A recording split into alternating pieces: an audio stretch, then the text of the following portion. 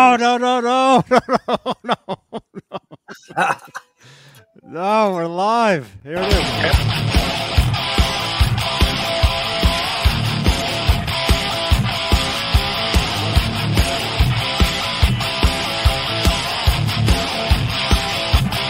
Damn it. Can you play that?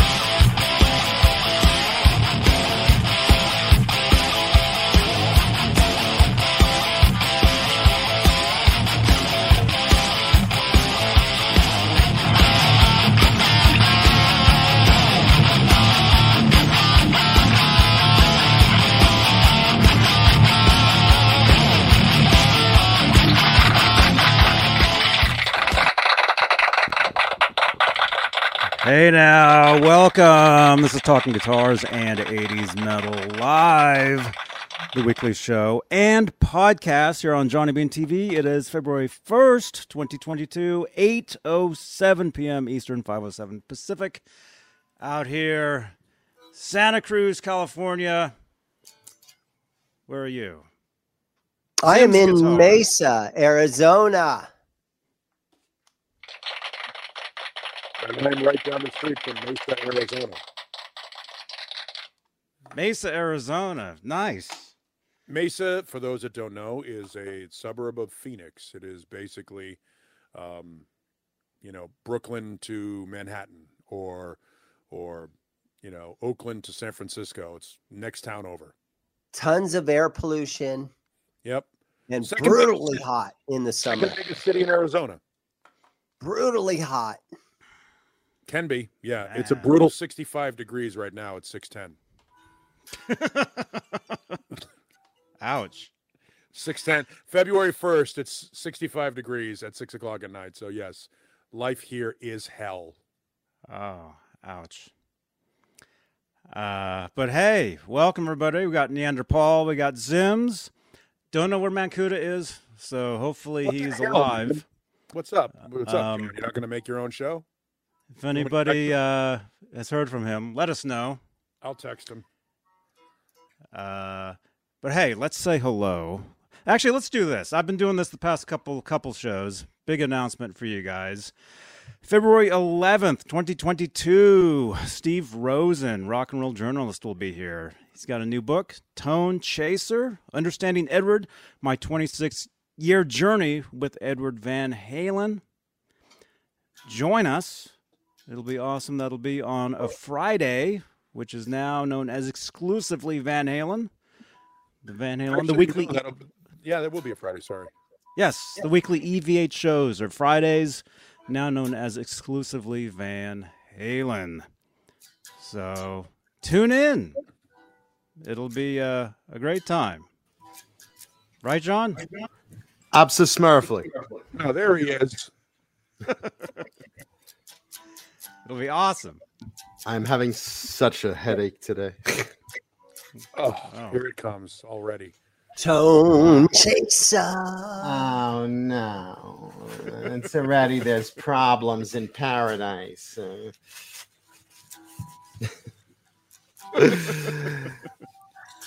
Welcome, everybody, to Talking Guitars and 80's Metal Live. Boy, as live as you can get, right?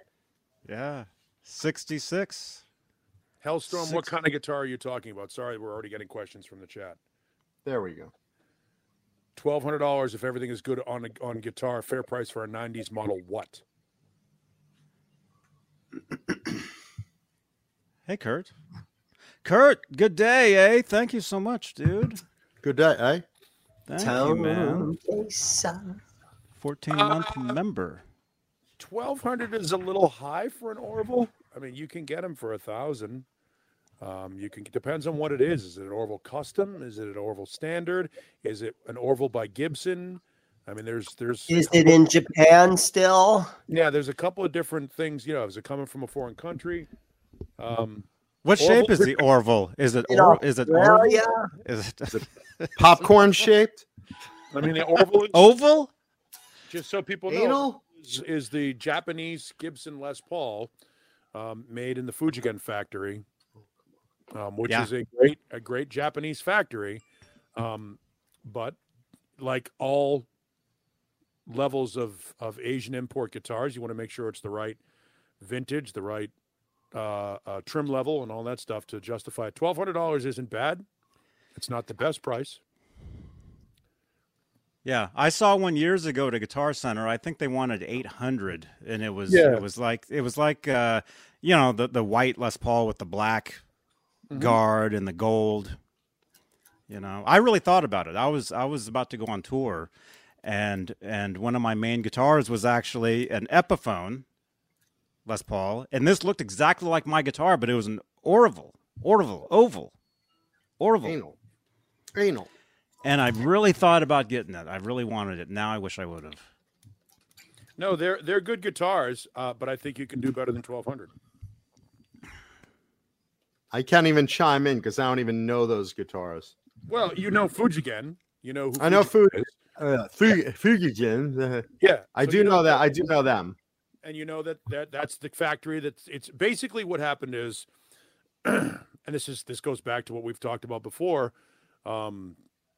Certain guitar companies in Japan, like Edwards, which was made by ESP, or Fernandez, I forget which company those guys are. Bernie and Greco started making great copies of Les Pauls in Japan, and so Gibson and Fender stepped in and said, "Hey, we want to make guitars in Japan, but we don't want to, we want to have our guitars sold in Japan, but we don't want to have to import them from America, from Nashville or Corona.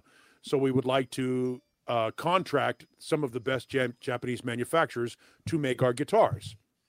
Gibson apparently was already a trademarked company name for something else in Japan, so they decided to differentiate between Gibson and import versions of Gibson, that they would name the company Orville, which was Orville Gibson is the man who started Gibson guitars. So Orville became the Japanese produced Les Paul made in the Fujigen factory. Ah. And the early ones had American pickups in them. They had, whatever the pickup of the day that was going in the American Les Paul, they would ship those over to Japan, cut the wood there, put them all together there. And again, at the time, the Fujigen factory was making Greco Les Pauls and making them as good as what Gibson was making quality-wise. So there you go. There you go. Thank you, Paul. There's your update on what they are, John. Now I'm educated. Yep. Not much different from an American Les Paul, to be honest with you. Being as how I had tech problems getting in the chat room today and in the show today, what did I miss? Did we say hello to all our producers? Did we say hello to our audience? Nope. Let's get this show a rolling. But thank you for the question, and thank you, Paulie, for the explanation, and thank you, Johnny, for paying yourself. I mean, false flag for. There you go. The lights are yellow. The lights are yellow. You're piss yellow.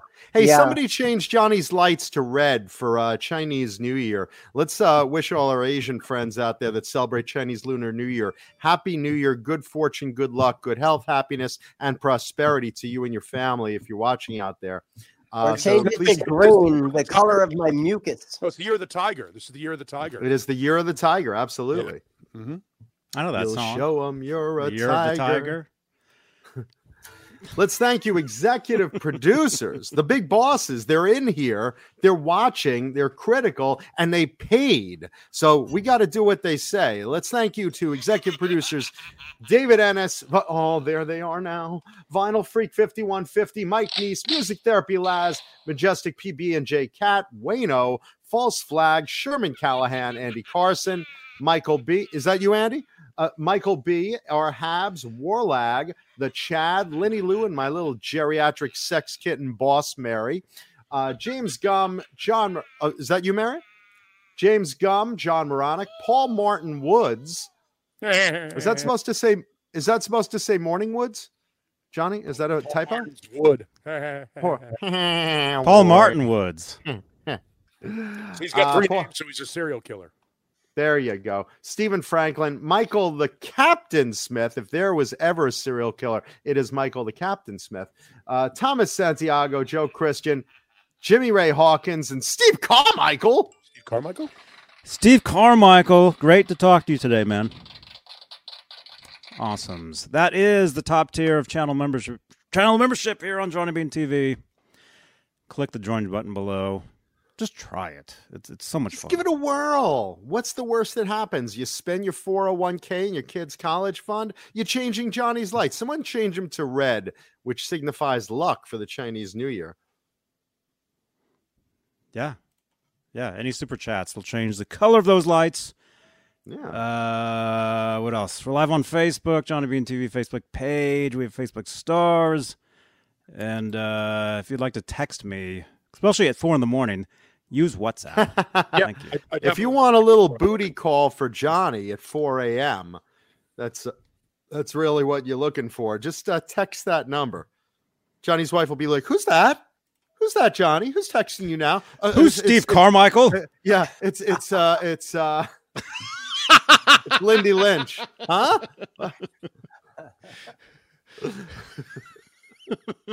Who's Octopus Ears? Yeah, I was about to say Octopus Ears. Who's Renus Pinkle? Black salami. Something you should tell us. What's that about? all it says is Renus Pinkle, Black Salami, and Octopus Ears. What's all that about? Jesus Repesme. What is that? I see what this is about, Joe. No, stop packing. Honey, they're listeners. Sure they are. Even I know nobody listens to you, Johnny.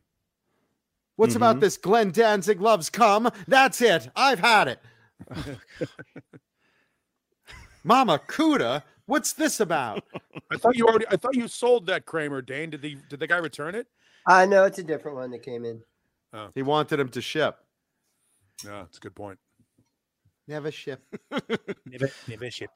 Wow, 100 people. 12 minutes in, 100 people. That's pretty good. Well, that's because they don't know it's not a good show. Let's fake it. Come on. Once John starts imitating his mother, the numbers will dwindle exponentially.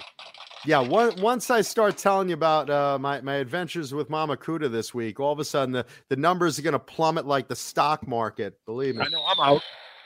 There we go. Paul's texting with my mom right now. As soon as this show's over, I'm going to take you and stuff you like a Christmas turkey. There we go.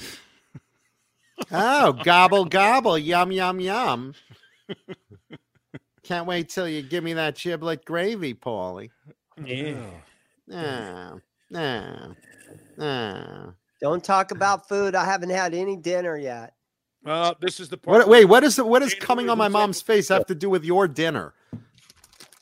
Does coming on Mancuda's mom's face make you hungry? What's wrong with you, man? No, it was that whole stuff you like a turkey thing that. Turkey. I got a shit ton of Chinese food for the Lunar New Year, or as the Chinese call it, food. Yeah. I was funny because I had this conversation with my on-air heterosexual life partner, Mark. Why is it that we only call tuna fish? Like, we don't call it salmon fish, or there are a couple codfish, swordfish, but tuna fish is like, we don't call like hot dog, or beef, steak beef. Who are these people? All these people. Beef dogs. Corn dogs. The Chinese call them beef dogs. Do they? It's a little cross-cultural, other people eat food that we don't eat here in America. I mean, we call in New York, sometimes we call them Franks. Or maybe that's just who my mom's blowing, Frank. No, I like this in my mouth. Oh, it's Franks. Franks have no beef in them. No, Franks do have beef. Sure they do. Ballpark Franks. All beef Franks. Nathan's Franks. Absolutely. Nathan, yeah. Nathan's. Jeff Davidson's got your beef, dog. We've got beef, man. We got beef. Hot dogs. Let's see. Let's say. Let's see. And no, Metalini. My movies are not yet coming out, but there was a video released on YouTube the other day called Kate Slate's that was behind the scenes of the shooting of one of my movies. But no, the movies themselves are not ready. They're both in post-production right now. But thank you for asking. Let's say hi to all those in the audience. Let's scroll up a little bit. Let's say hi to Craven Soda, Cantra 55, Medellini A, CC, Jeff Davidson, Headstock Harem, Megatod 707, Paulie Walnuts, Octopus Ears, Nightbot, Jeff Davidson, Mike Neese, Leo Safko, Keith Campbell, Kurt 5150, my girl Sandra Picorni, Picorni, Picorni, love you long time. Love that. Let's see, Marky FX, Facebook user. I always love when Facebook user pops up and we have no idea who you are. That's Marcy Douglas. Just like false flag.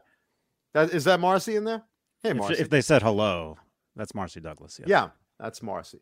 Let's see. Christopher Live, Sawa, Jimmy Ray Hawkins, Janice, la la la la la la. R2R3, Locking Nut, Mike Mers, Erica Foreman, and her lovely wife Sophie. Q Campbell, Craven Soda, Mark Dillon, hey brother, Alice Martinez, Lindy Lynch, Robbie Johnson, All Dave, All Night, The Edge of Breakup, Charlie S., The Original Power Mutants, Dan of New Jersey, Tim Thomas, Drew SGS 60, Warlag, Steve Carmichael, Headstock Harem, Jeff Davidson, let's see, Leo Sufco, we said, who else? Wayno, executive producer Wayno, Hellstorm, Tim Thomas, Mike Neese, Mama Kuda, of course, watching, my buddy Mike Mers, Billy Atkin, Zach Thong, Pooh Ninja. Let's see who else we got. Yeah, if you do this long enough, I'll be able to get off the show. There you go. It'll be 8 o'clock. False. Yeah. Go away. False flag. Zach Thong. I'm not going buddy, to. Zach Thong, Craig Vaughn. My dick is long. Here's my schlong. Nightbot. And everyone else. Wait, the great Jay Hannon of the band Gizmachi in the chat. There you go. By the way, we really should start the show off by paying tribute to an incredible loss in the music world today. Johnny Z passed. For those who don't know who Johnny Z is, it's Johnny Zazula. Johnny Z is the founder of Megaforce Records. If it were not for Johnny Z, we would not have bands like Anthrax and Overkill and some band called Metallica. He was a guy that, yes, he was a guy that owned, I think it was called Rock Heaven, or Hard Rock Heaven, I forget, in New Jersey back in the day. And he used to get, he was part of a tape trading network, sort of like bootlegging back in the day by unsigned bands. And he and Brian Slagle, who started Metal Blade Records, used to trade tapes back and forth. And Johnny is responsible for Metallica getting their first record deal. And as a guy who changed the world of heavy music and the music that we love exponentially. If it weren't for Johnny Z, we might not have King's X or Ace Frehley as a solo artist. He was a legend, and he passed at the age of 69 today. So was Eddie Trunk involved with him? Eddie Trunk worked there a little. Yeah, he was. I mean, Johnny Z was a mentor to a lot of the East Coast guys. So if you were involved in metal in New York or New Jersey at the time, Johnny Z was kind of like the godfather of that. So he ran Megaforce, and Brian Slagle ran Metal Blade. And Johnny is responsible. He used his own money. He used his own money to. At least that Johnny is responsible for stuff. Wish ours was. Yeah, and Johnny was a legend. His wife Marcia, who was his partner in Megaforce, she passed about a year and a half ago, and Johnny was certainly despondent. And they say, like swans, you mate for life, and then when your mate dies, you're not long for this world. And unfortunately, we lost Johnny today, and that sucks. Johnny was awesome. Johnny Z is a guy who is has infinitely influenced my life. I just look at my CD rack and all of the Megaforce records, CDs and stuff. What other bands were on that label? I mean, obviously Anthrax, King's X, Overkill, Metallica, Ace Frehley signed to Megaforce. Jesus, I mean, it's a who's who of labels. I mean, I'll Google it because I can't name everybody. Those are just the big ones. But I mean, Megaforce Records did some amazing shit. DRI? Yeah, some DRI. Some of that punk rock stuff. Crossover stuff. Ministry. Testament. Testament's first stuff was on. Yeah. I got a list right That's here. Right. Here we go. Armored Saint. I'm guessing maybe Armored Saint. Here we go. I know Armored Saint was Metal Blade. Here we go. And bands that you would know. Obviously Alien Ant Farm, not a metal band, but I mean that was where Johnny had broke out. Cool song though. Anthrax, Icon, King's X, Living Color, Manowar, Merciful Fate, Metallica, Ministry, MOD, Mushroomhead, Exciter, Fozzy, Gravedigger, Fraley's Mushroomhead. Yeah. Overkill, Raven, Skid Row, SOD, Testament, TT Quick, Bad Brains. Named after my Bad sexual Brains. prowess. Bad Brains. Cyndi Lauper was on Megaforce at one point. Hank Williams III. That's how she got her deal.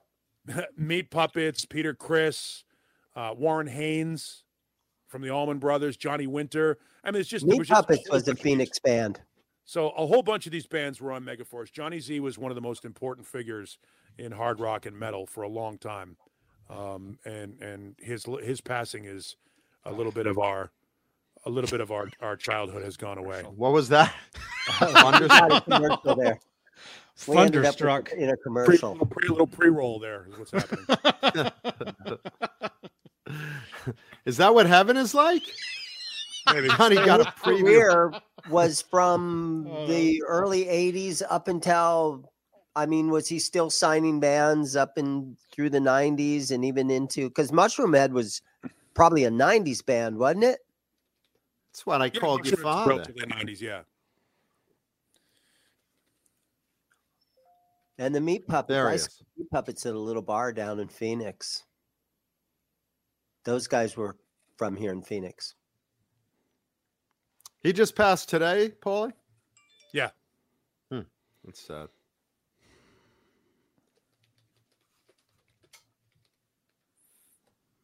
Wonder if he's up there. I wonder if he's up there cutting deals with Eddie Van Halen and Randy Rhoads right now. He's I'm guessing Chris Oliver. My guess yes, we got a deal for you.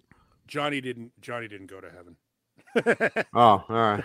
Well, Johnny's Jewish, so I don't know if do Jews believe in heaven. Oh, we believe in whatever we get the cheapest price for. No, I mean I don't know. I don't know much about, but I know Johnny was Jewish, so I don't know that. He's, then I'll see him. The rest of you won't. Yes. The rest of you non-chosen people won't see him. So right. I'll see him. I'll see him.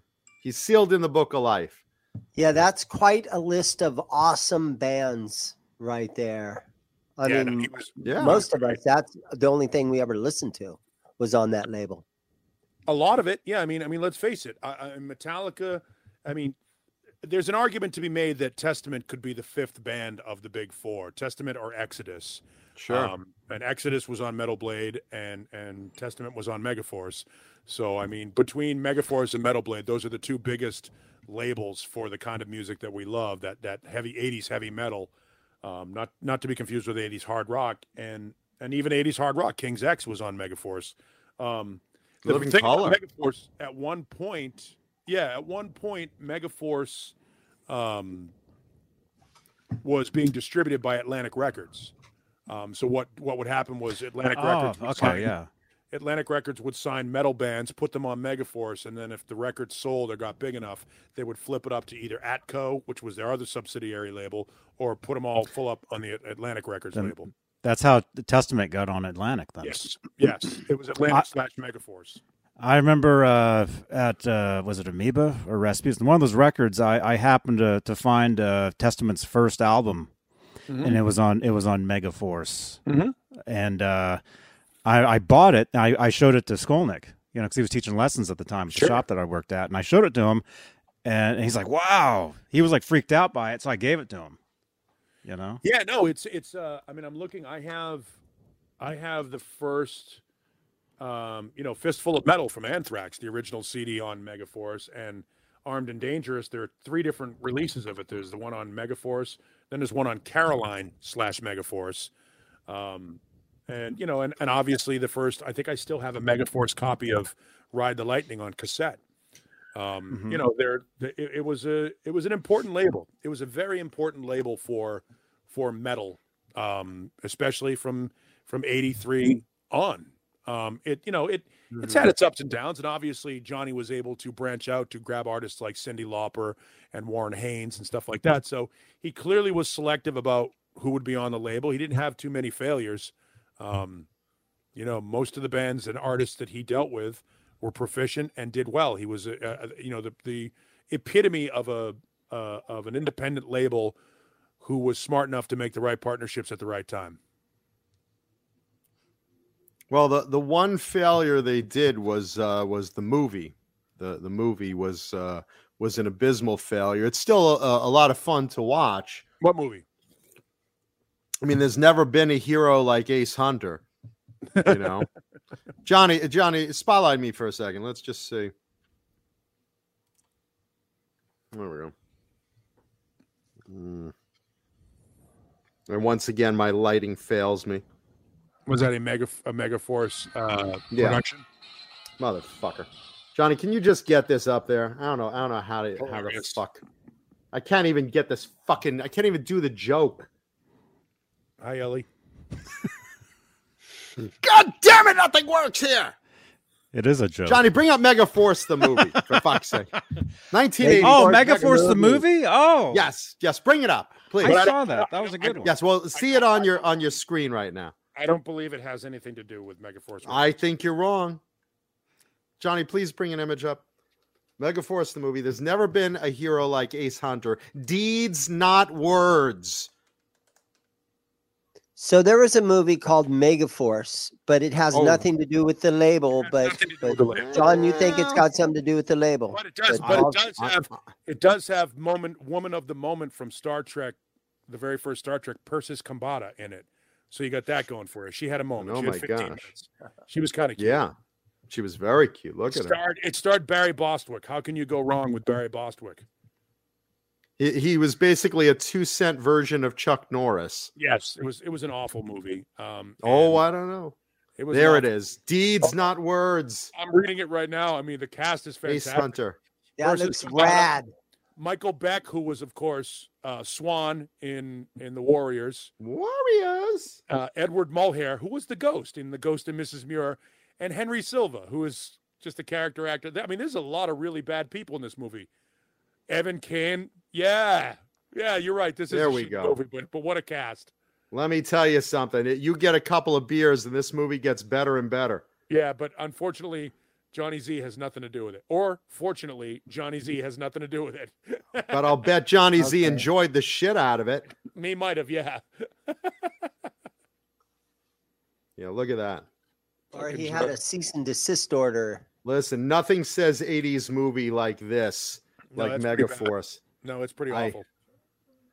It's horrible. Yeah, it's terrible. Yeah, my buddy Mike and I, we watch this channel that it specifically spotlights bad movies from Asia or cheesy movies from the 70s and 80s. And we were watching like Samurai Cop 1 and 2. Right. And I'm waiting for the day when this one comes up. You have to waiting see for how the it turns out. Samurai Cop 2, because they left you hanging on Samurai Cop 1. Well, it's 25 years later, Samurai Cop, but sure. Something like this, like Megaforce. I mean, this is what I'm waiting for to show up on that channel. There you go, John. Yeah, it ended up on Blu-ray. That's pretty big. So there were enough people, which is more any work I've ever done. I was just going to say it was. Here's the thing: as I look at the cast here, at least the cast members involved in the movie are credited. So yeah, they got there you go. For them. There you go. This is. I'm not on the movie posters. Nope. I'm usually sleeping under them and using them in the alley, huddle them for warmth in my box. Who's Wiping box? with them. Mike Neese brings up one of the worst movies of all time, Corvette Summer. Corvette Summer sucked out loud. My God, not just because Mark Hamill can't act outside of being Luke Skywalker, but or the what Joker. they did to that Corvette and tried to make it and tried to pass it off as if it was cool.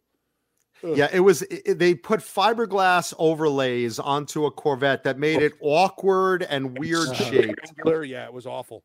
So it looked like a melted candle covered Coke bottle. Mm-hmm.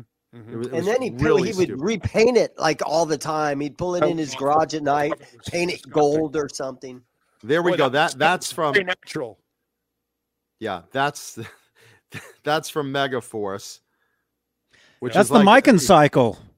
Yeah, it's almost like Battlestar Galactica 1980s cycle, where they just took a motorcycle and put some cardboard over it and said it's a flying cycle. Mike Neese. Mike, that's your bike, man. That's me in Grand Theft Auto. I ride that same bike. I'm not kidding. And still, Johnny has better roles than my movie roles. I was just going to say, John, calm the fuck down. Jesus. There's like six people watching on Grand Theft Auto, and that's still more than my audience. Save for here, because they just want to see what happens next, or I spontaneously get shot or something. Yeah, this is exactly the type of thing that Megaforce produced. A Chuck Norris copy on vehicles with cardboard overlays. Even when they're driving, you can kind of see the cardboard floating and bouncing off of them.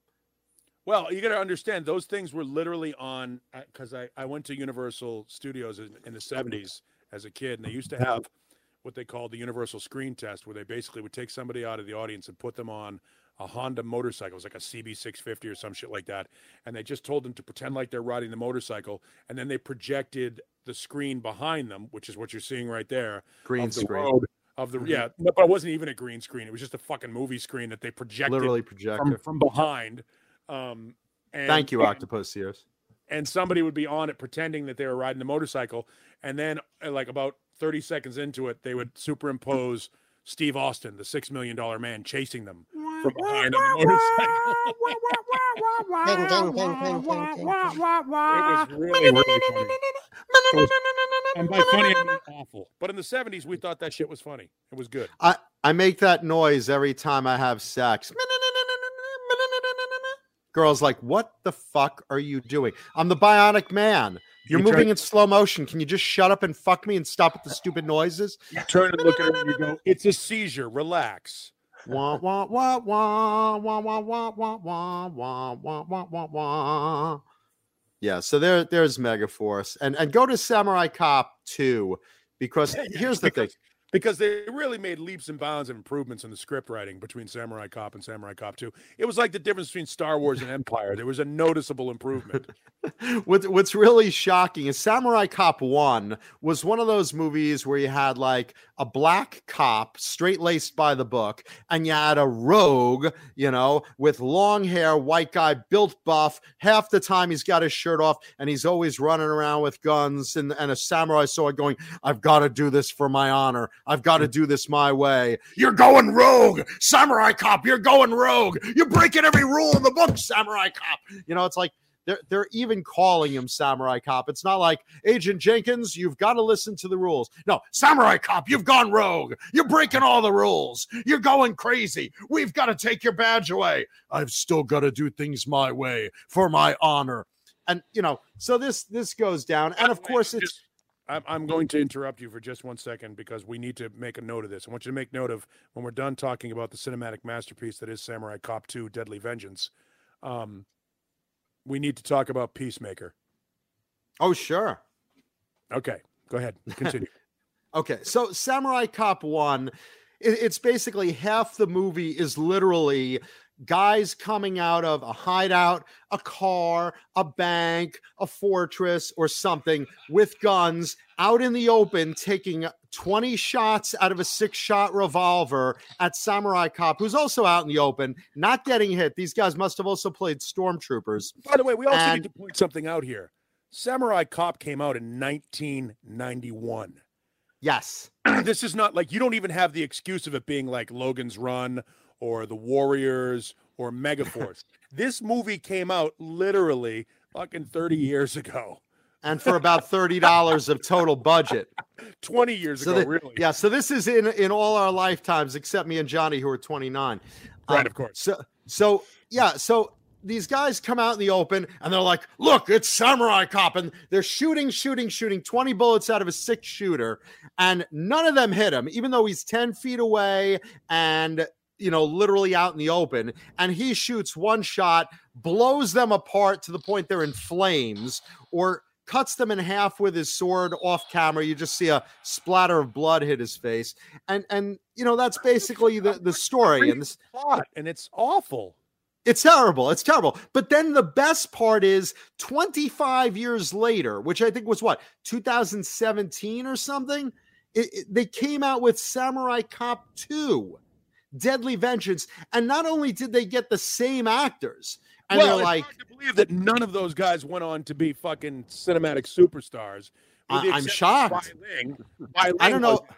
They must have just scraped around the Bowery and Skid Row and said, hey, was anyone in here in Samurai Cop the movie? Yep. I was too. All right, well, come on. We got food for it. Food. Yep. Yeah. So Samurai Cop 2 comes out, and it's literally the same type of thing. But with the same actors. Oh my God. And, and the same boss, and the boss is just like, Samurai Cop, you're back. I'll give you this badge, but you got to play by the rules this time, and I'll do my best. And, of course he doesn't. And they take his badge away again and say it's probably the same bad guys that got shot in the first one. Hey, you want to die again? No one will recognize you. Just put on this hat. Oh, okay. Samurai Cop 2. This time it's personal. By the way, you got to love it because porn starlet Lexi Bell is in it. Not only is there's a number of porn stars in the sequel, and Lexi Bell. Can we see her? Is that her right there? It's one of John Mancuta's favorite movies. Yeah, exactly. They're like they totally can't act. I mean, the lines are like, "Oh, Samurai Cop is coming. I can say that. Coming. No. He's here." Kurt, we will absolutely talk about the music in Peacemaker again. Oh, sure we will. For those that have never seen it, it is well worth checking out. So, but when we're done with this dissertation on Samurai Cop 2. Yeah, and the big bad guy in Samurai Cop 2, and one of the producers, what's her name? John, go to the IMDb real quick for that. I forgot her name. Asian woman, like Bai Ling. She was Bai Ling. Yeah, I mentioned her about 10 minutes ago.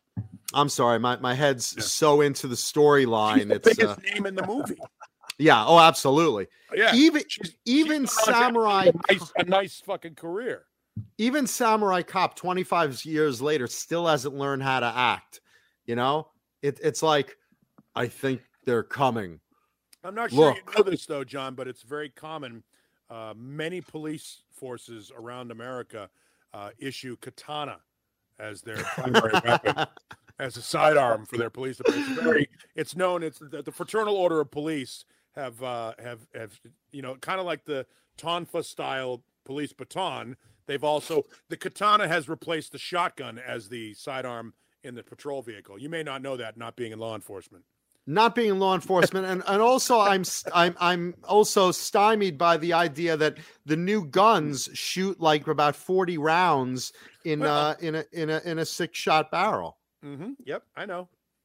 Well, you obviously don't have those amazing guns that they get in the crime world.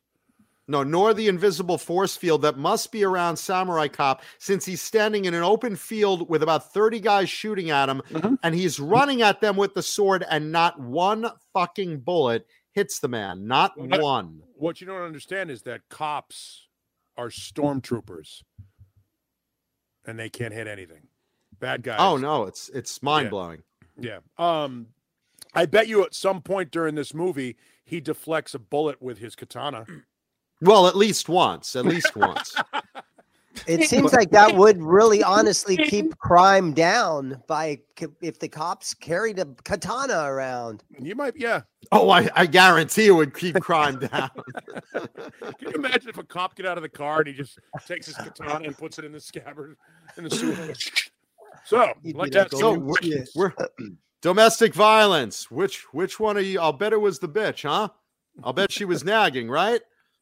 Well, I'll take care of this. He pulls you over and he takes his katana out and he slices your seatbelt. Well, I notice that you do not have your seatbelt on, sir. Well, according to the Bushido, she should be serving you dinner right now. Is she not serving you dinner? I'll break some ceramic tiles on her head with a rattan cane. Oh my God! Why are her feet not bound? All right, so what you've done is you've set the table to make Peacemaker seem like it's a work of Chaucer.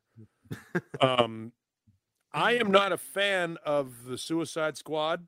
I didn't see it. I don't care about it. I'm not a huge superhero movie fan unless it's really well done. That said, I do think John Cena could be the next Rock or Dwayne Johnson, if you will. And because I have it on HBO Max, I started streaming Peacemaker based upon the musical recommendation. A friend of mine told me about a scene, and John, you'll love this.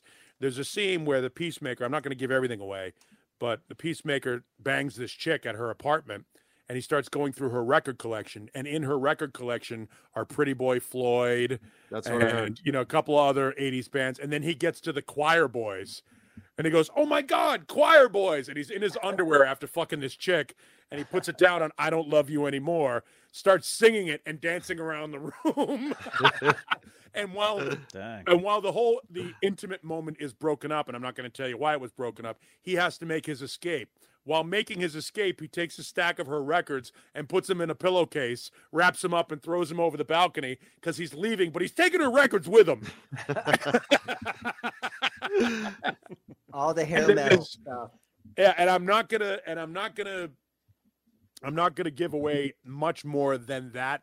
Just know that Peacemaker is all kinds of politically incorrect, racist, sexist, hilarious. Really, everything we love about. If Family Guy were a superhero, he would be Peacemaker. Really, not a superhero show. I mean, it is, but it isn't.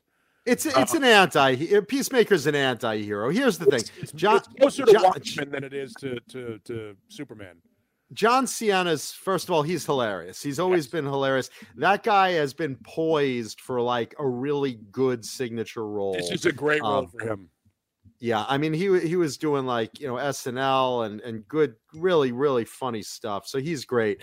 The Peacemaker in the comics, first of all, I always looked at him in the comics. I'm a comic book junkie, as you know. And I'm like, what the fuck is with that stupid fucking helmet? Like, who wants a helmet like that on their head? First of all, you look like a giant dick, which I do because I got a condom on my fucking head. But you got this big bulbous fucking, mushroom fucking helmet. You look this way, it's like a radar dish, and it can't fucking be comfortable, So you're already starting with that. And then, I love the anti-hero, kind of like the Punisher and, Wolverine and guys that, don't mind killing their enemies rather than, and collateral damage be damned. So I'm all about this show. I'm all about this hero. His sidekick is the Vigilante, who really is sort of a low-rent Deadpool. Vigilante actually was way before Deadpool. Vigilante is a hero that came out in probably about 1985, maybe 84, 85, something like that. It doesn't matter who came first; it's who's more popular at this point. So, hold on. The Peacemaker as a comic book came out way earlier from another company. Then DC bought it, right? And then you had the Punisher came out in the 70s. I mean, all these anti-heroes, but Deadpool came out in the 90s. Is my point. Yeah, keep in mind that Peacemaker has committed to a world of peace, no matter how many men, women, or children he has to kill to achieve it. Which is great. And he won't kill people unless there's a dove of peace on the weapon. The problem is if he doesn't have a double piece on the weapon, he takes out a Sharpie and tries to draw it, but it always looks like a ghost. It really is a funny fucking show. It really is funny. It's well done. You would not expect John Cena to be this funny. He's almost like Mark Wahlberg on steroids. That's a great analogy. But really, and the funny thing about it is, his body now, because he's no longer doing the steroids, all he does is work on train his arms. So his arms are freakishly large, but his chest and everything else has gone back to relatively normal proportions. So he looks really fucking stupid. And they call him out for it in the show. Like other villains are like, boy, your body is really weirdly proportioned. It's like fucking Popeye. And there's also a bunch of other like rips on pro wrestling. Like, you know, they make jokes about how stupid pro wrestling is to John Cena. So there's like a lot of inside jokes to this thing. I love it because it's not what you think it would be. And it's really well written. It's really actually well acted. I am surprised at how good John Cena is. Almost like a cross between Deadpool and the Tick. Yeah. Tick is another one. And it's really, really fucking well done. But that's the beauty of it. The jokes of this type of show are intentional and making fun of themselves. They're self-deprecating versus some shows that just suck. And you're like, oh, why would they make this? Yeah, no. And I went into it, unlike the Book of Boba Fett, I went into it with low expectations. I went into the Book of Boba Fett thinking, God, this is going to be as good as The Mandalorian. And no spoilers. No spoilers. I couldn't have been more wrong. No spoilers. I'm not going to give any spoilers. I'm just saying, I am disappointed in the Book of Boba Fett. Disappointed, including up to the most recent episode. Yes, well, the most recent. Because I heard it took a sharp turn for good this past week. That's a spoiler. Well, I'm not saying anything. Here's what I'm going to say about it. I lost Disney Plus, and so I can't watch it anymore. Here's what I'll say about it. This week's episode isn't really about Boba Fett, and it was a great episode. Like I said, no spoilers. Yeah, I'm not gonna give up anything to it, but I'm just gonna say this. But it's in the right series. It's in the right series. I'm just saying, it did take a turn. Because the plot line is a little different. They're building somewhere. It's just taking a little while to get. There's a tangential storyline that is being developed that I'm hoping will converge and pay off in the end. This is what I'm gonna was way better. I'm gonna predict this right now because I said the same thing about WandaVision when people were at the beginning saying WandaVision sucks, it's so stupid, it's weird, blah blah blah blah. I'm betting Book of Boba Fett is going to pay off in the same way WandaVision paid off. I hope so because I'm 6 weeks invested in it now, and it better. I say stick with it. Because I really think they're going somewhere. The only reason why I'm seeing it through is because I did it with True Detective. The first season of True Detective on HBO. With Matthew McConaughey and Woody Harrelson, it wasn't going anywhere for me until like the 4th or 5th episode. And then there was this turning point, a tipping point, if you will, Malcolm Gladwell fans.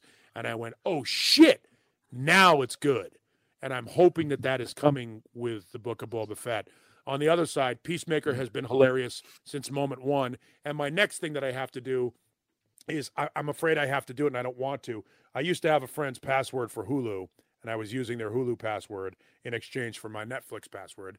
I know that's illegal, and I should be prosecuted to the fullest extent of the law for it. But yes, but they're still hunting you with that warrant for that illegal cable box back from 1983.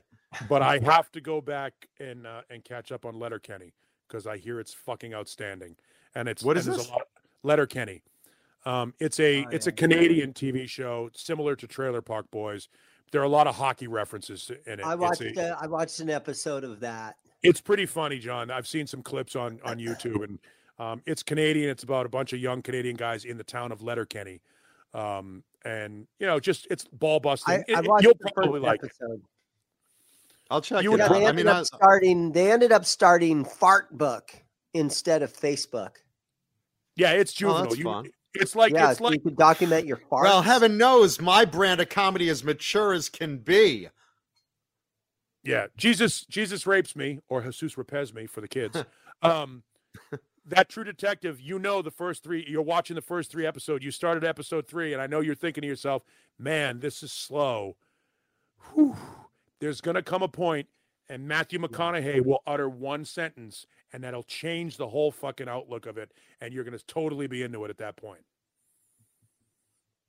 Yeah, most of the time it takes 3 or 4 episodes for something to happen where you're like, "Oh, now it's got me." Keith Campbell asked me how the Bruins game was depends. on Friday. Bruins game was very sloppy, poorly attended. If there were 4,000 people in the arena, 3,500 of them were Bruins fans, and there was a very sloppy game, but they won 2-1. That's all. Oh, you went to a hockey game the other day, huh? Yeah, Friday night. Nice. Hockey schmocky. Yes. Kurt's absolutely right. Season 1 is better than the other seasons of True Detective. I tapped out on the second season. Yeah, this is football season, boys and girls. We're coming up to Super Bowl.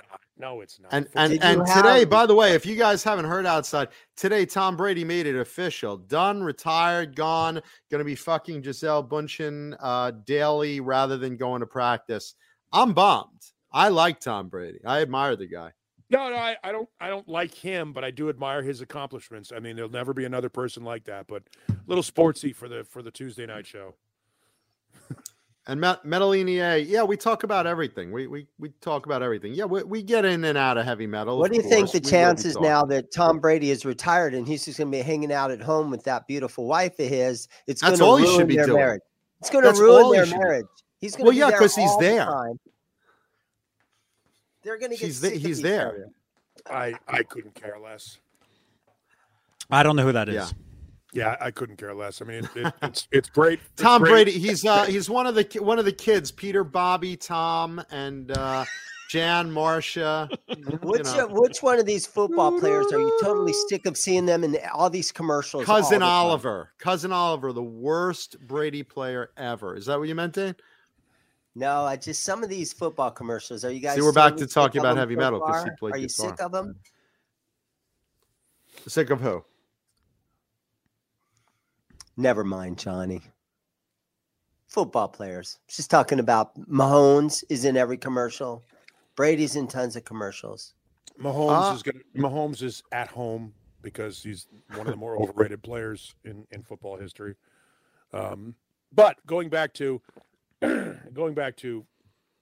comic books, TV, Peacemaker, the music in Peacemaker is the thing that I love the most. They did an entire episode based around Hanoi Rocks. Oh, that's awesome! Wow, that's awesome. Yeah, no, there's a lot of Summertime Girls is used in it from Y&T. Yes, there's a lot of Pretty Boy Floyd, just these obscure. I don't know what James Gunn is doing, but the connection to the 80s hair bands as part of the interwoven part is a really funny element of it, because I find myself listening to, when he turns the radio on, listening to it going, "Oh, I love that song." Well, you know who all these new shows are made for is guys in our age bracket, because things like that and Cobra Kai, not to be mistaken with our valued member Cobra Kai Platoon, but Cobra Kai the show, same thing. All the 80s music, you got Rat and Twisted Sister and all the 80s music playing through it, all the 80s metal music playing through it. I mean, it's aimed right at us. We're the target audience. Nerd Halen's at the whiskey tonight. Just Caleb. Oh, it's just Caleb. That's the best part of the band. Him up on stage. He'll be up on stage. He'll do something. I don't his think bass player's there. His bass player is in the house band. Yeah. Oh, he's in the house band. Organizes the jam. It's a Tuesday night jam. And tonight they're with doing Mitch Perry. Mitch Perry is usually in the house band. Mitch is great. Mitch Malloy? Mitch Perry. Mitch Perry, not to be confused with Mitch Malloy. Mitch Perry. Because there's a huge talent gap between the two. Mitch Perry is a great guitar player and a super nice guy. And Mitch Malloy has a great head of hair and sings other people's songs. Well, he's with Great White now, so he's going to be singing originals soon. No, he won't. Sure, Their they're originals. They're going to do a new album. Originals that nobody cares about. I love Great. Hey, don't slam my Great White. I love Great White. Nobody gives a shit about Mitch Malloy and Great White. Well, they give a shit about Great White in general. They care about Great White in general. Here comes the debate. They do. No, they do. People care about that. Ladies and gentlemen, in this corner, Neanderthal. You care about Great White. I guarantee a lot of people in our audience care about Great White as a band. I care about Great White. Do they care enough to go see Great White on a Tuesday night in Tempe, Arizona? No, they don't. They'll go see Great White they'll go see Great White as a headliner, and they fill up shows. Great White does really good. They do okay. Yeah, they do. I've seen their audiences lately. They do.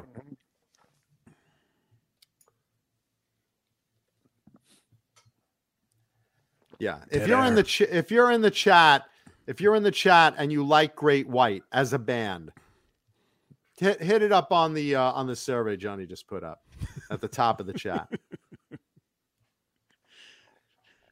I just know that one song. Mark Kendall's a great guitarist with the band. We're not talking about whether or not they're talented. But we're not talking do you like about Great White? The answer is: do you care about Great White? Do you like their songs? Do you like their music? You can like Great White's music and still not go see them. Yeah, Sherman's got it. Jack Russell. Great. How often, Paul, do you play a Great White song? I play. Jack Russell's a great vocalist, but again, it's the rest of the band with a different frontman, or Jack Russell with an entirely new band. I mean, it's 6 to 1, half dozen of another. But you like the music. I'm sure half our audience. Queensryche what was it? This is like split down the middle. Look at this. Pretty much. Well, I said literally half our audience likes Great White. That was the big debate last week. I missed it, guys, but it was Queensryche against who was it? The big debate you guys had last week. Queensryche versus Dokken. Who that's right. Who had more hits? Who had more? Who basically the audience knew. Queensryche. Yeah. No. Yes. Don't you go there. Don't you go there.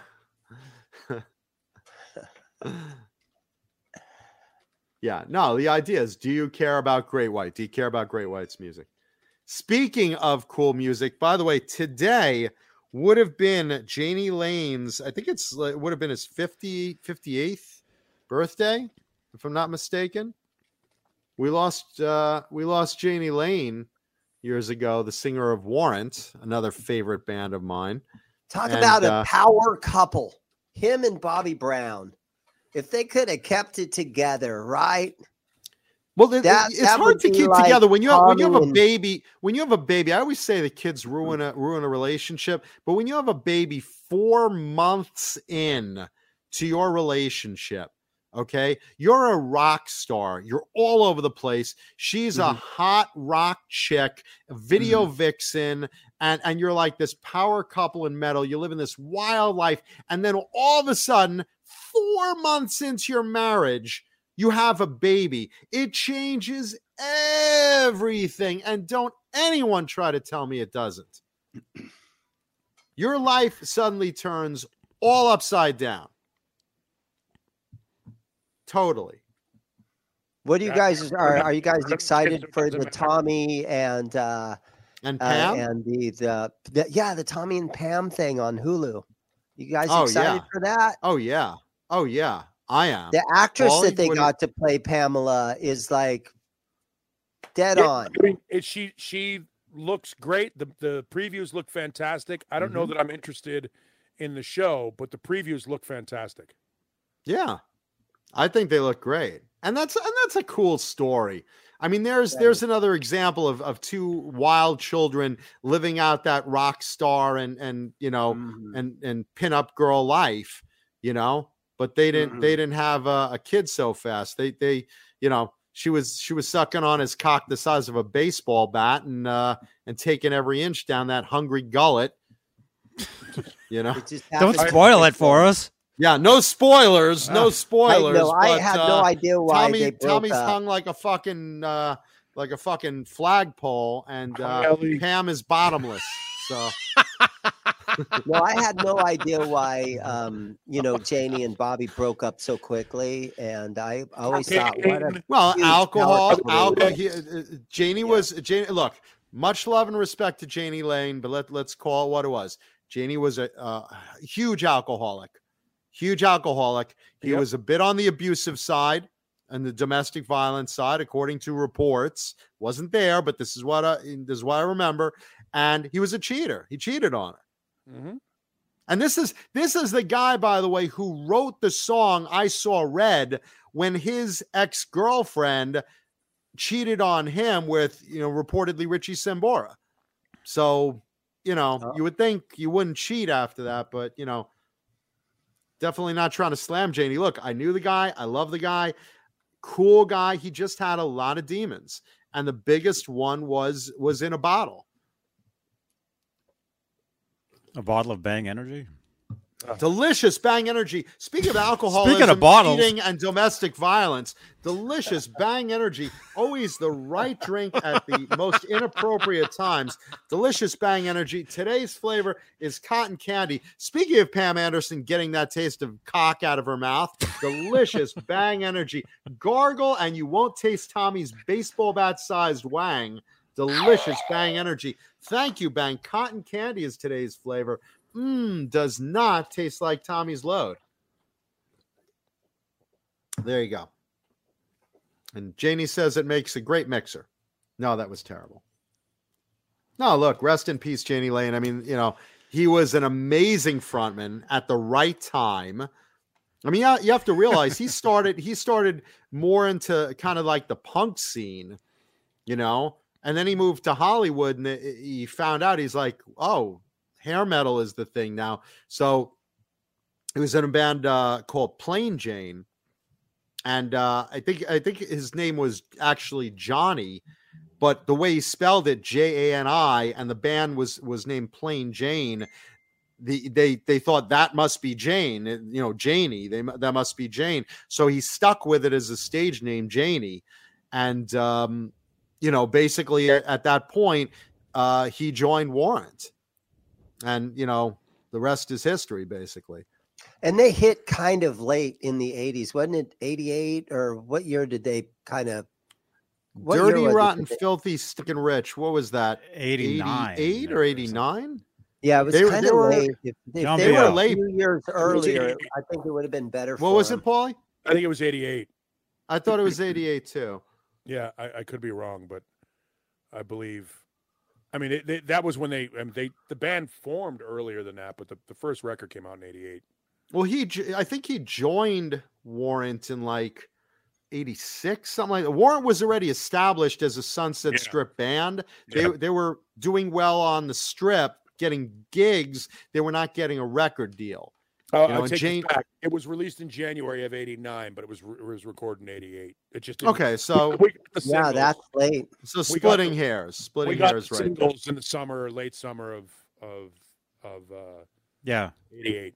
I bought that record when it came out, and I remember just listening to it like once. Yeah, the videos were on MTV in late 88, though. So Cherry Pie was the 90 or 91. Yeah, that was the end. And I mean, Cherry Pie, I think, was 91. I think Cherry Pie was 91. 90, I think. 90 or 91. Yeah, I don't know. Either let's put it this way: Cherry Pie. No. Cherry Pie is interesting to me because that album was done and recorded originally supposed to be called Uncle Tom's Cabin. It was done, and that was going to be the first single, which was a great song. That's a great song, great video where freaking Jerry knocks the chair away with the bass. I mean, it's just a cool video and song. But the owner of the record company called up Janie like right before it was to be released and said, you know what, that we're missing a single. I want you to add one more song, do something kind of fun and playful, like Aerosmith's "Love in an Elevator." I want a song like that. So Janie literally that night wrote, and he wrote it on a pizza box, no less, Cherry Pie. He said, this is going to be the simplest, stupidest song. Just to get him off my back, I'm going to write this song. Suddenly, the next thing you know, he gets the song, he looks at it, he changes everything to Cherry Pie. The album cover, the name of the album, the single, love that song. And Jani basically hated that song. He's like, it's the simplest, most stupid song I've ever written. I became known as the Cherry Pie guy. I thought it was a stupid, meaningless song. I wrote it in like, fucking one night. It was really dumb. And, but it led to him meeting Bobby Brown, which became his wife. And it certainly made her career. And it put a nice paycheck in his bank account, I'm sure. Oh, absolutely. Cherry Pie's video is a cool ass video. Cherry Pie as a song is probably the biggest song they had. I mean, it was a really, really popular song. To this day, you hear it in strip clubs. Not that I go, Mom. Not that I go to visit you.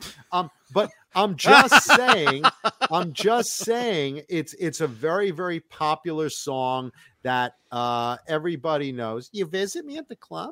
No, but it's just a very, very popular song that is like an anthem, and see, over half our audience does care about Great White. Thank you to our audience. One of the comments was Michael B. He says, what is a down boy? What the hell was a down boy?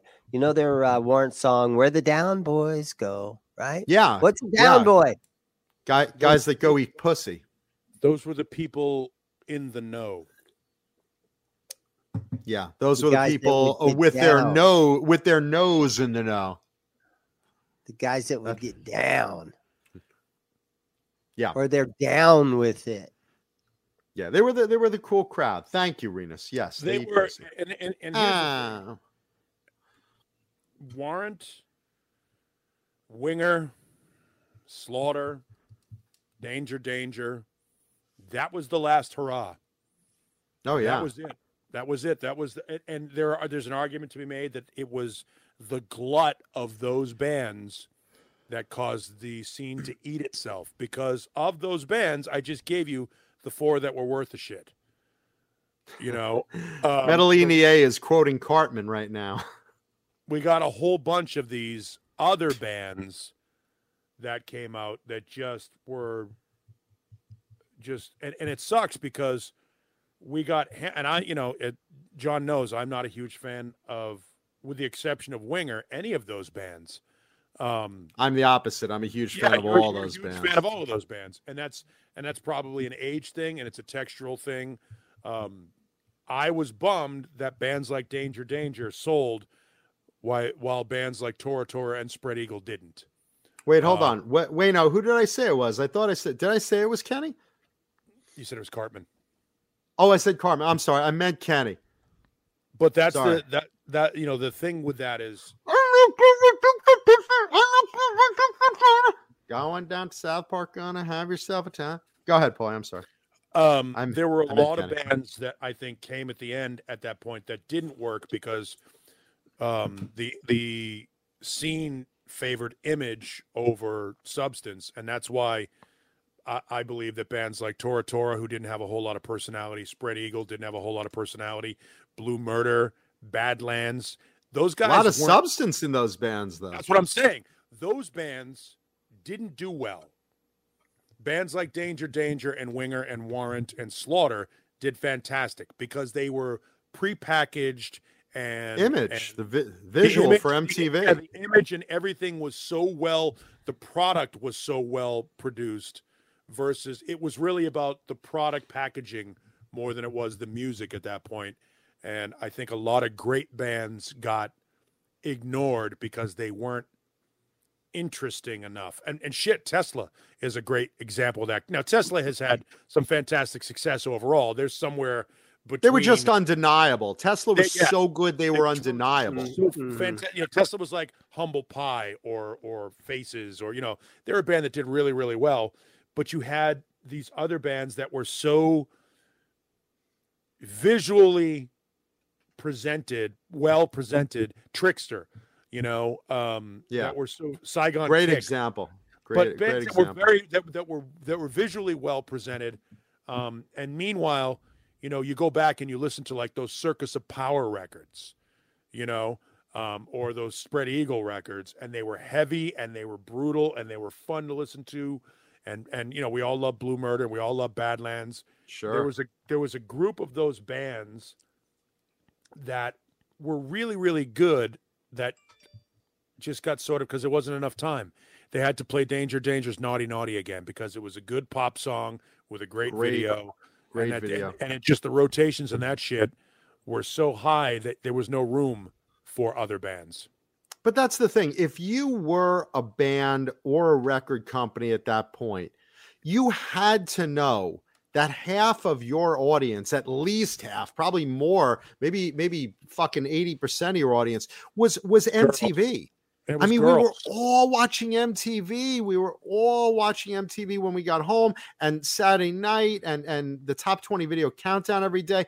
We were all watching MTV. You had to be packaged for MTV. You By the way, had to be. Metal Inlet, I couldn't disagree more. Badlands would not have been huge because they were broken up. They were done. Ray and Jake just couldn't get along.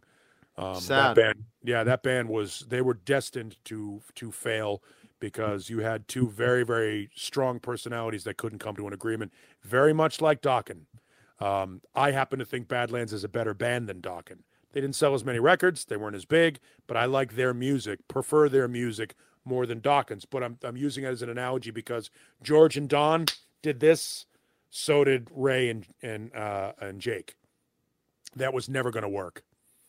It was kind of weird when the hair metal thing died off, but some of them held on to that unplugged thing. Remember how big MTV Unplugged was for a year or two there? Well, because you had Kiss Unplugged and Tesla came Unplugged. in and benefited.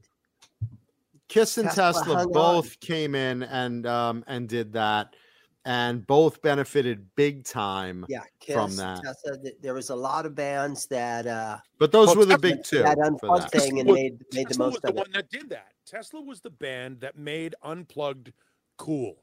Kiss also. Kiss also did Unplugged Tesla and did brought years before Kiss.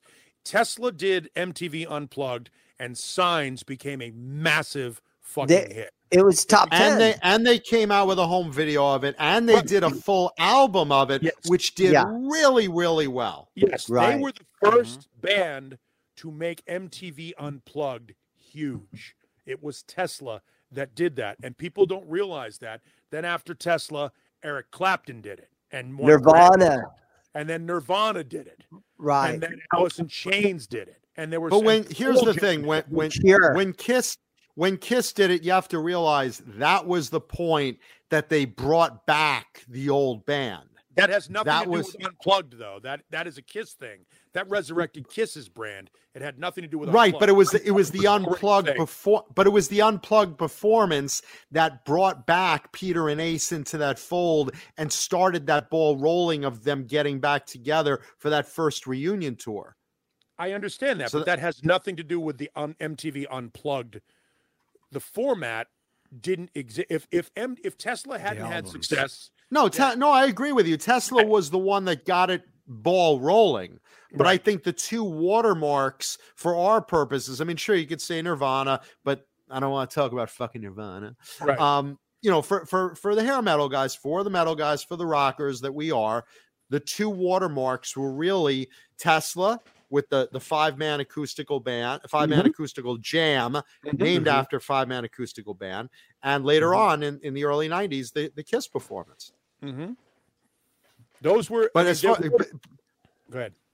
But I'm sorry, but going back to Tesla, the reason Tesla did so well, they were too talented to deny. Recently, they did a survey saying if we were going to add one more band to the stadium tour, that might or might not happen.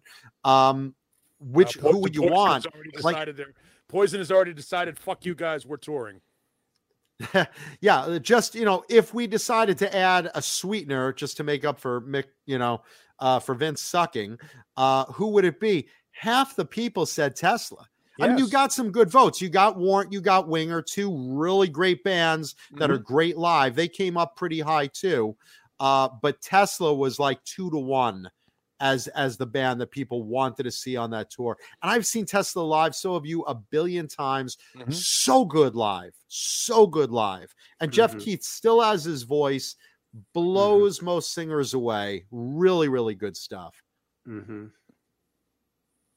Yeah, no, Yeah, it because was, at the time of Unplugged, bands like Stone Temple Pilots, they were having hit songs that were basically acoustic songs. A lot of bands were doing songs that were all acoustic, and they were hit songs. And so, Tesla jumped that on that crowd. bandwagon and made it happen. Octopus Ears, if you've never seen Tesla live, trust me when I say there's certain bands that are really, really great live. Poison is really, really great live. Warrant, really, really great live. Tesla is another one of those bands that just sounds how you want them to sound, and they're not using backgrounds, and they're not using recordings, and they're not playing around. They sound good live, and they do their business. I would disagree with Octopus Ears. I don't know if that's an age thing or not, but if you go back to the Tesla catalog, they are a stellar band. Wrote some stellar songs. A lot of hits. Yeah, fantastic band. Very, very well. Again, a band that does just doesn't have any image. They're just not interesting. They're from Sacramento. They're not from LA. They're not from San Francisco. They are literally down home, regular t-shirt and jeans guys. None of the guys in the band is really good looking.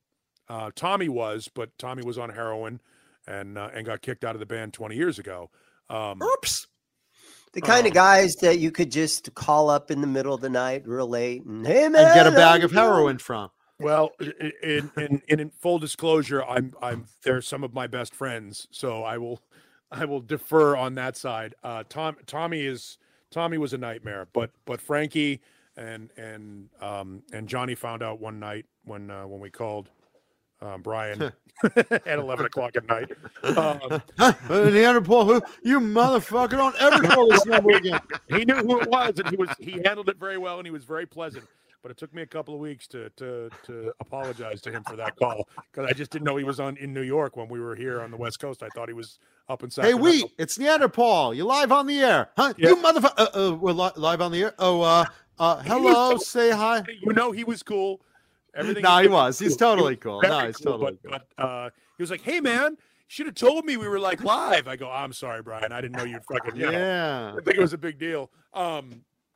But Frankie and Jeff and Brian couldn't be nicer guys. And even Dave, who's the replacement guitar player, and he's been in the band for a while now, for Tommy, is the coolest, nicest guy in the world. Troy is a good dude when you get to know him, but sometimes it takes a while to get to know him. Those guys are a fantastic band and deserve to be bigger. They deserve to be bigger. They deserve to have been better. They wrote songs that were as good as, if not better than, most of the bigger three bands that were of that hair band era. Great band. And they still go out on those rock cruises and stuff like that. And they're approachable, and they're nice, and they don't have any of that ego. They're not like, they were never rock stars. That's just not the way they are as people.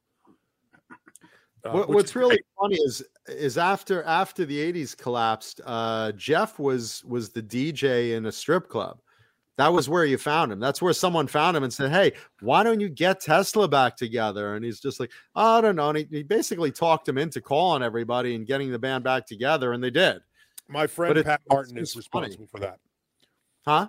My friend Pat Martin is responsible for getting Tesla back together. Pat Martin was a radio DJ in Sacramento.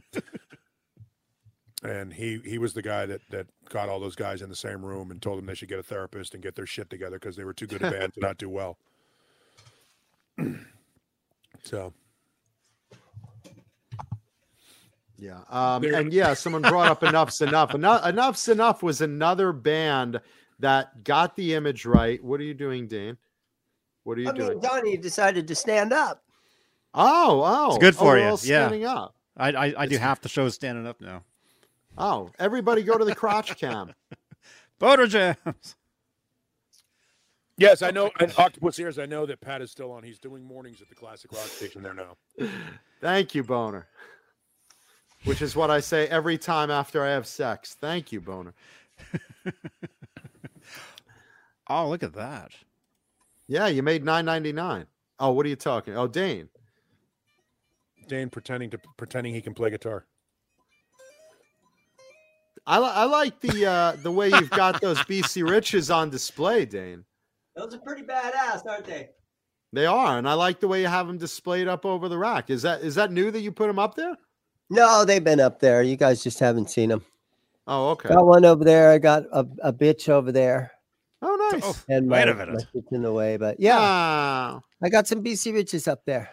No, listen, that's one of my favorite brands. Everybody knows it. I have more BC Riches than probably than any other brand. And in you my know what to collection. do with. Yeah, My buddy's painting one. Let me see if I can find a photo. I love BC Rich. By the way, tonight's show and tell guitar is not a BC Rich. It's not. I'm sorry to say. There's your clue. Here is my. If you could read my buddy's playing the mind, guitar. if you could read my mind, you'd have the clue. How about that paint job? That looks like Lamborghini orange. Orange kind of fades into a yellow. Oh, it's an ombre. Yeah. It's one bad ombre. Another week or so. He'll. I was bring starting to that say in. someone brought up Enough's Enough in the chat, and that's another great band that was packaged perfectly for MTV, but with that element kind of like that making the 60s cool again, you know? Who's calling in? Let's see. What we got, Johnny? Guys, I hate to say it, but I'm going to cut out early because it's my girlfriend's birthday. Oh, I'm sorry to say that. Is your girlfriend Jani Lane? Happy birthday. Hang on one second, okay? Hang on. Happy birthday to your girlfriend. Is that your girlfriend on with Johnny right now? Is this Yeah, her? yeah. This is Kurt with a C. Oh, it's Kurt with a C. Bye, guys. Guys, With a Cousins. C. Yeah. Good night, Hey, Johnny. Dave. Good night, brother. Hey, What's man. going on? Oh, I'm just Having a show. look, I'm on TV. Nice. What are you doing? What's new? The reason I called is I was just watching you guys, and you were talking about Tesla being an underrated band, which I completely agree. Mm-hmm. I saw them in '87 when they opened for Def Leppard. Anyway, great band, kick-ass. But when you're talking about underrated bands, and it's a band that no one talks about, YNT. We We talk about Y&T. Yeah. Do you know much of their stuff, Johnny? I just know that they're Him? from here. I Oh know my that they God, have two Johnny. letters in their name. You I should know there's an spend a weekend ampersand in listening there. to their Uh, albums. It's just Thank you, my Sherman. older brother and I used to talk about it. That they must have had bad management, and then why they weren't bigger than they were. And then we started hearing things, and that's what it was. But YNT, they've got some unbelievable stuff. Oh, yeah. Dave we Menichetti, the singer / lead guitar player, unbelievable in both areas. we've talked But about anyway, them a I'd bunch like of to times. Paul, Neanderthal, to talk about it because I guarantee he knows about it. But YNT has got to I'm be right here. the most underrated, good. I'm 80s right metal here. band Yes, out I know there. about They just Y&T are. also. We've all talked So about anyway, it. I'm going to get off and let you guys talk about it if you want to or not. I don't know anything about Y&T. Paul has all their CDs. Weren't we What's just that? talking about them, Paulie? Weren't we just Yeah. talking about them He has like all their albums. 2 weeks Yeah. ago? I wouldn't Paul know does? anything about Y&T. Yeah. This is only, I don't know, this is about Yeah, 10 so do I. years of Y&T They're unbelievable. And Johnny, I'm not just saying this. You should spend a couple hours listening to their stuff. Oh, It will good luck blow your with that. mind. That you'll think that you'll be like, oh my God, I've never heard these guys' shit. and they're better than most of the shit that I've heard in the 80s, period. They're and I'm not exaggerating. If they're not Wow. the Police or Duran Duran, Johnny doesn't Yeah. want to know them. Well, here's I'm not just saying that. the problem. no. I'm not. Is the problem with Y&T is they're not interesting. They're No, not they have no image. They have no Anyway, image. okay, I'll get off of here. All right. They have no image. Thank you, but Paul, we- with the we've- C. Okay, see. Or call. Hey, What's your name? weren't The we Kurt with a C. literally- Weren't we Kurt with a literally? C. Okay. If it was Paul with a C, it would be Kapal. But yeah, Kurt with a C. Kurt with a C. Thank you so much for calling. Neanderthal. Okay, see you. All right. Weren't we bye-bye. literally just talking about them like 2 weeks ago or last week or 2 weeks ago? Yeah, the problem with Y&T, first of all, I can't get the first two albums on CD. They're very difficult to find when they were just yesterday and today. So the first real CD that you can get from them is Earthshaker, which is their third record. But it's also when they made a stylistic change. But if you go down that list, I mean, Black Tiger is a classic. Mean Streak is a classic. Huge classic. Everybody remembers Rock and Roll is Going to Save the World. And then, of course, Open Fire had Summertime Girls on it, the original version of Summertime Girls. Big hit for then- them. And then, of course, they then put it on this album so that people would buy the same album twice on Down for the Smart Count. move. Yep. And then 10, I'm sorry, Contagious was their moment on MTV. Contagious had Boys Night Out and the song Contagious. And that's when they started to make some videos. And then 10 was another one that didn't, that was when it was over. They had a 2-album run that almost made it on MTV. And then after that, But was pretty didn't much they over. start videos with Summertime Girls, or was it Mean Streak? Or oh yeah, I mean they did older videos. They had some older concert stuff. They actually MTV showed an entire concert of Y&T live from Philadelphia, I believe. I don't know if it was the Trocadero, but there was on the In Rock We Trust tour, which is 1985. They showed an entire. In fact, executive producer Wayno has it on video somewhere. Octopus Ears, Fair to Midland is okay. Just to vary away for just a second, they're okay, but nobody cares. They don't sell a lot. And just to speaking of of Wayno, just to answer Wayno's question, yeah, Warrant's original guitarists on the first album were not played by Joey Allen and Eric Turner. We talked about this on the show before. They brought in a better studio musician to play those solos and said, "Look, guys, if you want this deal, you either want to sink or swim based on this first album. You swallow your pride. We get good guitar solos in. You guys learn those solos, and then we're off to the races. Or you could do what you want, and we just sink. So what do you want to do?" So credit to Eric and Joey. They put aside their pride, and they said, all right, have him do the solos. And he did. And they claimed to play them. And then years later admitted, yeah, someone else played those on the album. And we just learned them later on because we weren't as good guitarists as this guy. Well, who was it? We talked about him before. I forget the name. You could Google it and find it out while we talk about Y&T. I just wanted to answer that for Wayno because he asked that question like a half hour ago. Yeah, no, that was again, there's a great example of what a lot of people don't know. A lot of your favorite bands didn't even play on their favorite albums. I mean, they're when you're a band, you become an employee of the record company, and the record company says, okay, that song isn't good enough, or your playing isn't good enough. This is what we're going to do for you. We're going to bring in an outside writer. We're going to bring in some ghost players, and they're going to play these songs, and they're going to be great. And you're going to learn these songs and go out and play them. There are very few bands like the Beatles or like Led Zeppelin that had complete autonomy over their creative output. And sometimes that works in your favor and sometimes it doesn't. I'll give you a great example. Hold on. Before you do, that player, Yeah. by the way, Mike Slammer. Thank you.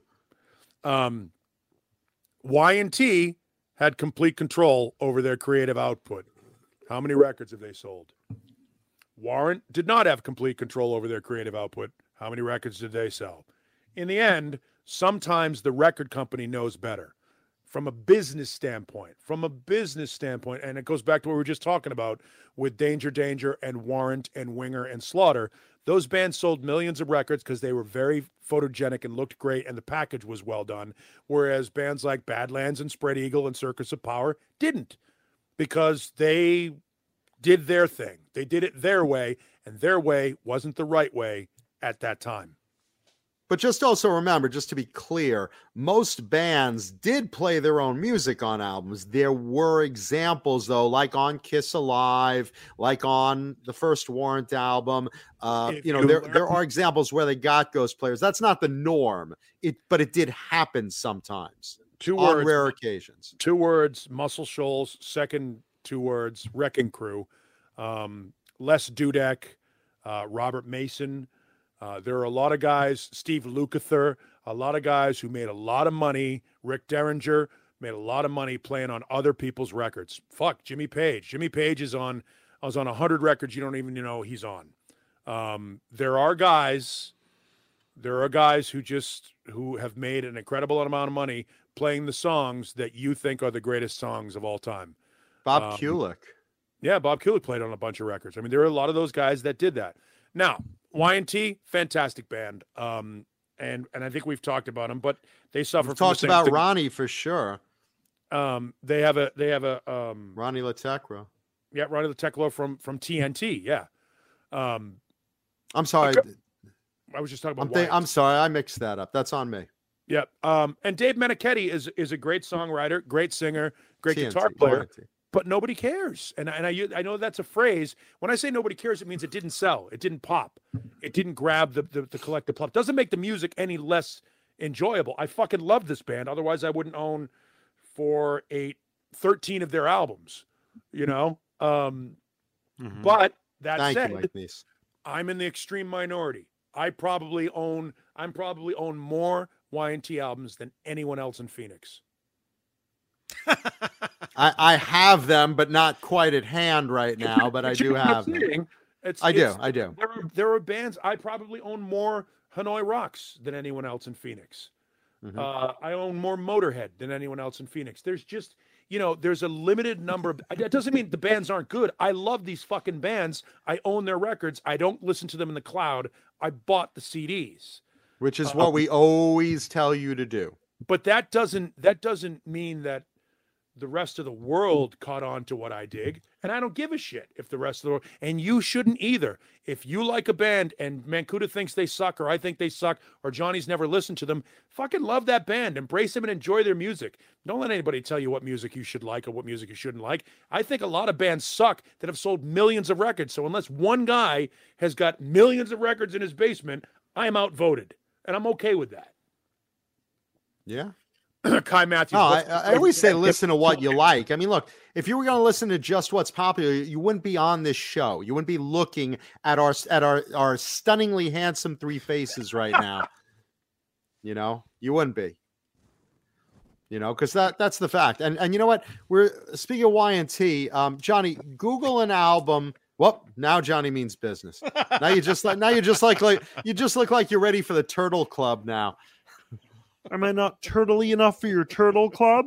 By the way, Jonathan Davis called. He wants his tracksuit back. I went rollerblading earlier. That's why I'm wearing this. Rollerblading. Johnny, look up Masters of Metal compilation cassette. I've talked about this album. This was an early exposure to me of bands that I'd never heard of, including Y&T. This was one of those catch-all metal albums that they played a song, even start to finish, it like cuts off the very end of the song to start into the next song just to save a little money. Instead of fading out, it just cuts it off. And this album had Y&T Mean Streak. It had Dokken Breaking the Chains. It had Rush. Let's see, what did it have of Rush? I think Tom Sawyer. It was just, let's see, Dio. Is it that one? Yeah, that's it. Let's see what. Give me the song list there. Let's see. Zebra, Who's Behind the Door. Sure. Don't get mad, get even from Helix. Jesus. Trashed by Black Sabbath. We're going. I got this as a little kid, so this was like great for me. Rainbow in the Dark by Dio. No, it's got some great stuff. Lick It Up by Kiss. Looks to Kill by Motley Crue, Street of Dreams by Rainbow, Rush's Tom Sawyer, Screaming in the Night by Crocus, which was really the main reason I bought this CD. My was least favorite Crocus song too. That's my favorite. That's my absolute favorite. I hate that song. Crocus, I think, was so much better than that song. But Twisted Sisters, You Can't Stop Rock and Roll, which was off of, I think, what, Under the Blade? No, that's on You Can't Stop Rock and Roll. Okay, all right. So that was the title track of an early one of theirs. Iron Maiden's The Trooper. How do you go wrong? It's the album right before Stay Hungry. There you go. Yeah, let me. So was it let's see, Under the Blade was what? Stop Rock and Roll, Stay Hungry. Okay, I'm mixing the two up then. Mixing the two up. Yeah, Under the Blade was the first full-length Twisted Sister record. Okay, but this is a great compilation. How many of you out there had this? Did any of you in the audience have this? Because this is a really cool compilation. What? By K-Tel. Yeah, of course. By the way, K-Tel later on to release an album by Venom. True story. I got an album I was doing college radio from Venom that was on K-Tel Records. K-Tel was doing all sorts of these compilation albums that you'd see like infomercials on late at night. I like romance music, and when I like romance music, I go to my K-Tel compilation of hot romantic ditties. Yeah. Hot romantic titties? No, hot romantic ditties. Listen to Barry White. Huh? I got to take a dog out. I'll be right back. Go ahead. Thank you, David Crosby.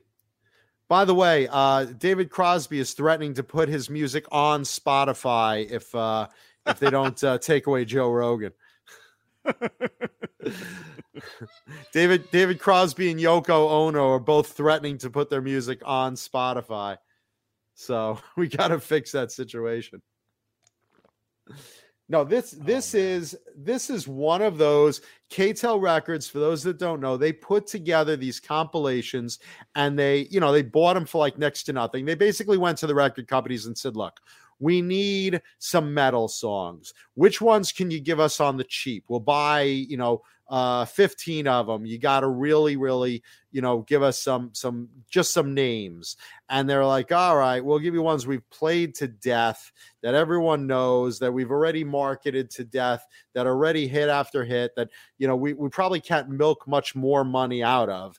And we'll give you like one of each of these guys." And you got like a good assemblage of like, Helix wasn't big at the time. But you could see Helix was definitely a band that, they got at a discount. Same with Crocus. Crocus wasn't commanding a big amount of money, but look, you got Zebra, who's behind the door, Dio's Rainbow in the Dark, Kiss's Lick It Up was very big at the time. So, they got a bargain with that. Let's see, Doc and Breaking the Chains. That was another favorite of mine on that album. Where is it? Why am I not seeing it on there? Wait a minute. Where is that? Like 7. Okay, what? So it was 1, 2. It was third song in, which, for me, I always went with the formula. Okay, what's the third song and the fifth song? And then the ballad is probably like the last song, and, but it didn't work this way. K-Tel basically, they did this with 70s pop music, with, the Jacksons. They did a collection. I mean, they basically bought up these songs from these companies, and this was their, venture into metal. And they'd have these commercials, kind of like a monster truck show commercial. Masters of metal, masters of metal, masters of metal, metal. Right now, Masters of Metal, get Masters of Metal. Masters of Metal has the greatest songs like these familiar hits. Mean Streak! Mean Streak! YNT! Dawkins breaking the chains. Who's behind the door? Zebra! I mean, they would literally like play clips of it like it was a monster truck show. And they'd give these over-the-top commercials and whatnot. I see that. Okay, so there's their volume 2, or is that's another company? I don't know. That's Masters of Metal, Strike Force Volume 2. That's on Warner Brothers. All right, so that's another company. Wait a minute. KTEL was something special because just their commercials were like already just so over the top. Bozique, welcome. Let's see. So this, these are obviously different brands of people who took the name Masters of Metal. I guess KTEL, didn't copyright it or anything, but that was like the original Masters of Metal CD. What was that, Johnny? Like CD? 1982? Did you have the cassette or the CD? Cassette. I had the cassette. I had everything on cassette. I bought very little vinyl. And then later on, I got very into CDs. But cassettes was like my main thing. But no, this was a big thing. I mean, to have Motley Crue, who at the time was getting up there real hot. Kiss Lick It Up was very hot at that time. 84 is when this came out. Yeah. So, again, this is like right when everyone was getting into metal big time. But things like, Y&T Helix. I mean, these are solid bands. All of them are solid bands. But like this was a very, very cool compilation of stuff at the time. Go to the track list again, Johnny. Just looking. And what do you do with Black Sabbath? I mean, Trashed wasn't like the ideal choice, but not a bad song. Not a bad song. They could have picked something better.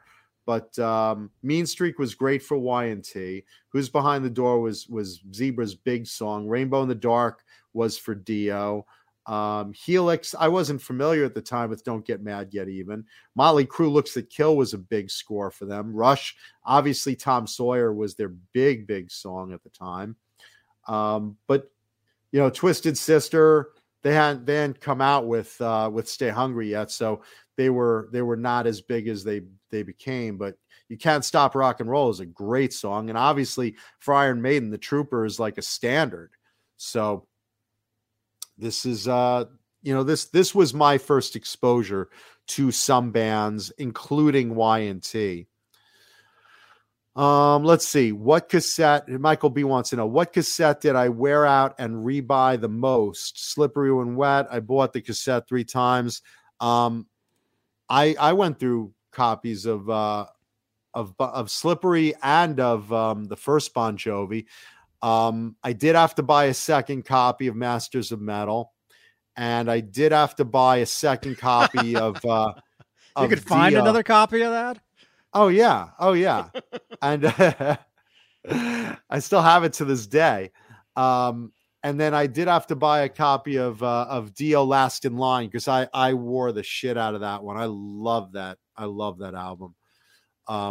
So those were my big ones. And then like I said, the thing about the KTEL compilations like Masters of Metal, they literally just cut the song into fit, and in as much cassette tape as they could save, just to shorten the length of the cassette so you could save on the magnetic tape. They started the song without the intro. If they had a long fading intro, they just started it right there at the very harsh beginning and cut it off at the end. No fade out. No, just got the looks and kill. Cut. I have a KTEL of 80s rock. I've had it sitting there for years. Let's see what you got on there. Oh man, I don't know if it's still here. Johnny wore it out already. I had it sitting right here for years. Yeah, I don't know where it is, but the reason I bought it is because it had Van Halen's Pretty Woman on it. But it was the only, this was by KTEL, but it was the single version, so the 45 was the same. But the only way, if you're a Van Halen nerd, the only way you could hear actual... Are you a Van Halen nerd, Johnny? I am. I wasn't aware. I wasn't aware. I admit this. And by the way, Dio's Last in Line was my theme song, because at every gangbang I was always last. Go ahead, man, Kuda. She's like vanilla pudding by now. Go ahead. Dip it in. Have fun. But so the KTEL tape that I had, it had Oh Pretty Woman, and with that tape and with the single 45, that was the only way you could hear the actual intro to the song, because on Diver Down it goes from Intruder into Pretty Woman. It's just like sliced like right in, right? But the actual intro to Pretty Woman is just a bass drum hit, and then the song starts. Nice. And you know, right the now? other thing, people are asking, well, how'd you wear out cassettes? Cassettes wore out because they were thin magnetic tape.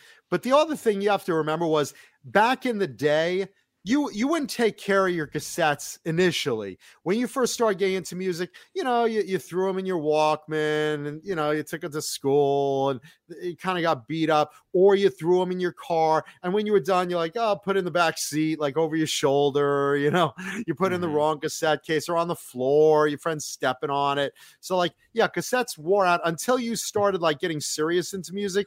Then you got cassette suitcases, which like, you open it up, it holds 50 cassettes, and then you started taking care of them. They didn't wear out as much. I have those. Yeah, They get heavy, and there's no protection on them. Oh yeah. Funny story. It's like 1980, 87 or 88. It's like the Goldbergs. It was September 4th, 1980 something. It was like 1987, 88, and I was dating a girl who was a lawyer's daughter. She had some money, and they had a condo in Marco Island, Florida, which is down in it's down in the Gulf Coast of Florida. It's a very rich area. And so I got to go down there and fly down there for a week on vacation. Of course, I had to pay for my own plane and all that shit. I wasn't a whore like Mancuda. And I guilty. I'd be like, you don't have a private jet? So I had I still have the briefcase, one of the briefcase, which by the way, when the latches die, you just use some duct tape to keep them closed. And I had a smaller version of it that held like 20 cassettes. And I was only going to be gone for a couple of days. So I brought 20 cassettes with me. Well, my ex-girlfriend, her brother is autistic. And this is now in the 1980s autistic. This is like right when Rain Man was coming out. Right. So her brother says, hey, I'm interested in listening to the music you listen to. Can I borrow your cassettes? I didn't think twice about it. I gave him the cassette thing, handed it to him, and we landed in Florida. And about, I want to say 2 days into the trip, he came back to me and handed me back the cassettes. He had listened to all of them and then started asking me questions about the bands. Like, what does Widowmaker mean? When Blackie Lawless from Wasp, he had read all of the liner cards and all of the things and started quizzing me on bands. And I'm like, I don't fucking know. What are you talking about? I'm 19. What the hell do I know? Listen, I'm interested in your daughter's vagina. Yeah, I'm not interested in nothing else. Your sister.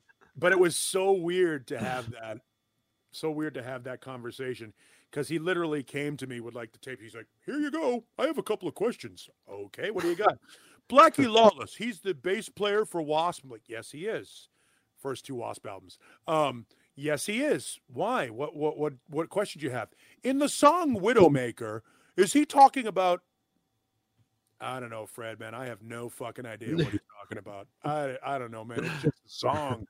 But he was looking for like this deep meaning for it. And that whenever you talk about the cassette, the briefcase, it just reminds me of that story. Oh, it's so good. What's really funny is they came in all different sizes. You started off with your standard one, which held probably like 30, something like that. I think it was like 3 rows of 10. It was either 3 rows of 10 or 4 rows of 8, so like 32. Yeah, something like that. Then you had like the little ones, like you mentioned, which had probably I don't know, like 10 or 18, something like that. And then they did those ones where it was like the 32, but double-sided. So you could flip it over and have another one. It was like a piece of luggage. And the thing is, people were stupid. They always left them in their cars. And I had friends that would like go through cars. I'll get one. Hang on. Yeah, they'd be like walking to the concert venue. They'd look in the cars like, hey, try the door handle. Of course it's open because, people are drunk or stoned or whatever. And they just pop out this cassette and like run back to their car with it. And like, suddenly you lost like, fucking 64 cassettes. Yeah. Shit like that. I mean, and now Logic. That Yeah, was the I ones still had. I still have probably like 10 cases like that just of cassettes before I switched and upgraded to CDs. I still have all that shit. And it's like mind-blowing. There you go. There they are. And I wasn't kidding about the Mine were the basic brown ones, but similar, same thing basically. And most there of you go. these are all the majority of these are my old band's recordings. Our old band. Which some of those are very cool. Yeah, some of these, I mean, but there's some demo tapes. How many of you in the chat had suitcases like that full of cassettes or still may? One of my first interviews, Motorhead at the Channel in Boston. Nice. That's the second time I interviewed Motorhead. How about this one? This was June 3rd, 1994. Nice. Cool. Right before they became an alternative band. So yeah, no, I've got some funny shit in here. Yeah, I still have like 10. Paulie, how many cases do you have like that? I still have about 10 cases of cassettes. I only have one case of it. But this has, I mean, I don't even know what the hell half of these things are. These are all scoped, air checks of like my old college radio show. And I don't know why I still have them, but I do. But these are, and this is literally, it has no lock on it. It's got the latches and it's all beat to shit. So when the latches no longer hold it closed, because you pick it up by the handle and the handle takes one side higher than the other, and it causes the latches to come undone and the fucking thing falls open and all the stuff comes out. Tapes flying down the stairs. You're walking down the staircase. Yeah, no, it was just, but it's funny because it was like, I'm official. I'm a businessman. Pay no attention to the fact that everything in here is bullshit. You're walking around when you're 16 years old and you're walking around with a briefcase like you're a fucking Fortune 500 executive. Yeah, that and a beeper. That and a beeper. You should be on Wall Street. Look at that. There it is. Yeah, I'd love to convert them all to digital files, but there's like 80, 90 of them in there. And you got to do it in real time. That's the problem with converting all that shit to digital. That's why tapes suck. The worst is when one of your friends would sit on the cassette case. So the cassette case itself, the plexi case would break, and then you'd be stuck with like a loose cassette. Uh-oh, you have a voice. Yes. Hi, Johnny. It's Kurt with the C again. Hey, Kurt with the C. Hey, I need to talk to Neanderthal. Okay. What's up? He says, "What's up?" What's up, Kurt?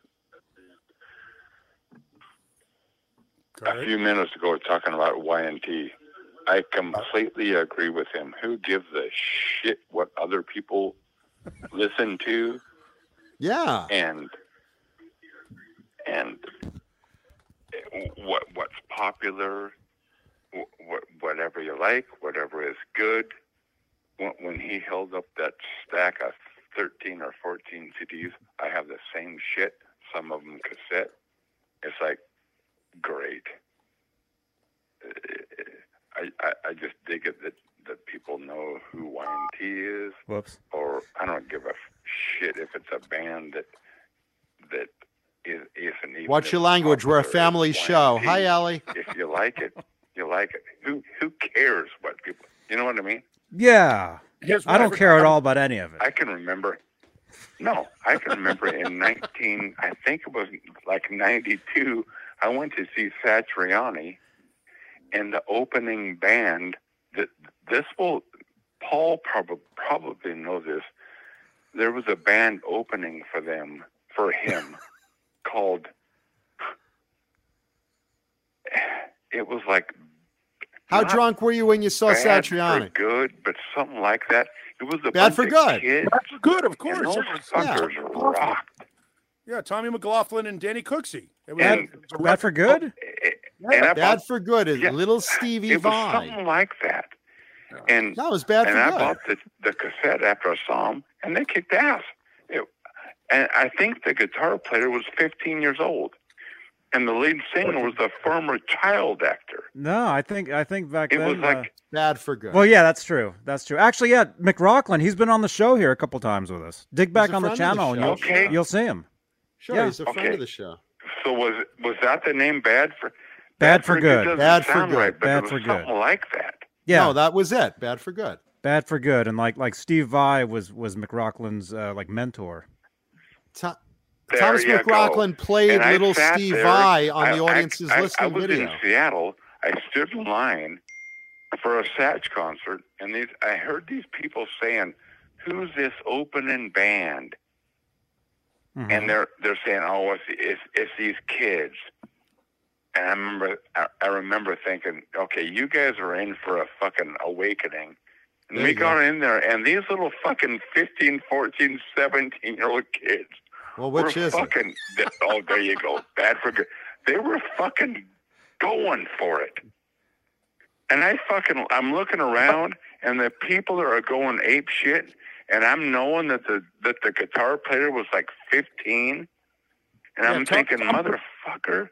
As long as I'm you don't, 26, as long as you don't, and I want to change lives with you. as long as right you're not now. hanging out with 13-year-olds nowadays. But what was weird was I knew that the whole crowd was thinking, I don't know who these guys are, but they are fucking killer. It's a fantastic and record. then It was produced by Steve Vai. 35 minutes later, Satch came out, and they forgot about him. But anyway, it was killer. No, they're No. great. They were produced by Steve Vai, Tommy McLaughlin, whose on stage name was Thomas McRockland, Right. and Danny Cooksey from Different Strokes. Yeah. So it's was just the singer, and it's they just were and what Brooks Walkerman, who's people now are going in a exposed bunch to. of other different bands. It was a fantastic record. It was only one record. You It's know, something nobody cared. you know, I know, Paul knows, John knows, everybody. It's what you're Wish we had a better exposed to. phone system, Whether don't you, it's Paulie? from your older brother, which that was me for a lot of my life, to an uncle, to a If he dad, starts crying to a right now, good I'm gonna friend, to It's a not your chick. fault. It's all in what you're exposed to, It's not your fault. because and as We you love guys you. all know, We love you. You've gotta MTV love back yourself. in the 80s. Mhm. Don't There blame are yourself. people that We would all have dig childhood music trauma. that they don't know about, but they are not exposed to it. Abusive Not to get parents too deep and lead preach to on it, but psychological it's just- trauma. They really do. You know, Absolutely. Don't blame yourself. Get off. Show Have me a the good show, CD where they Johnny. touched you.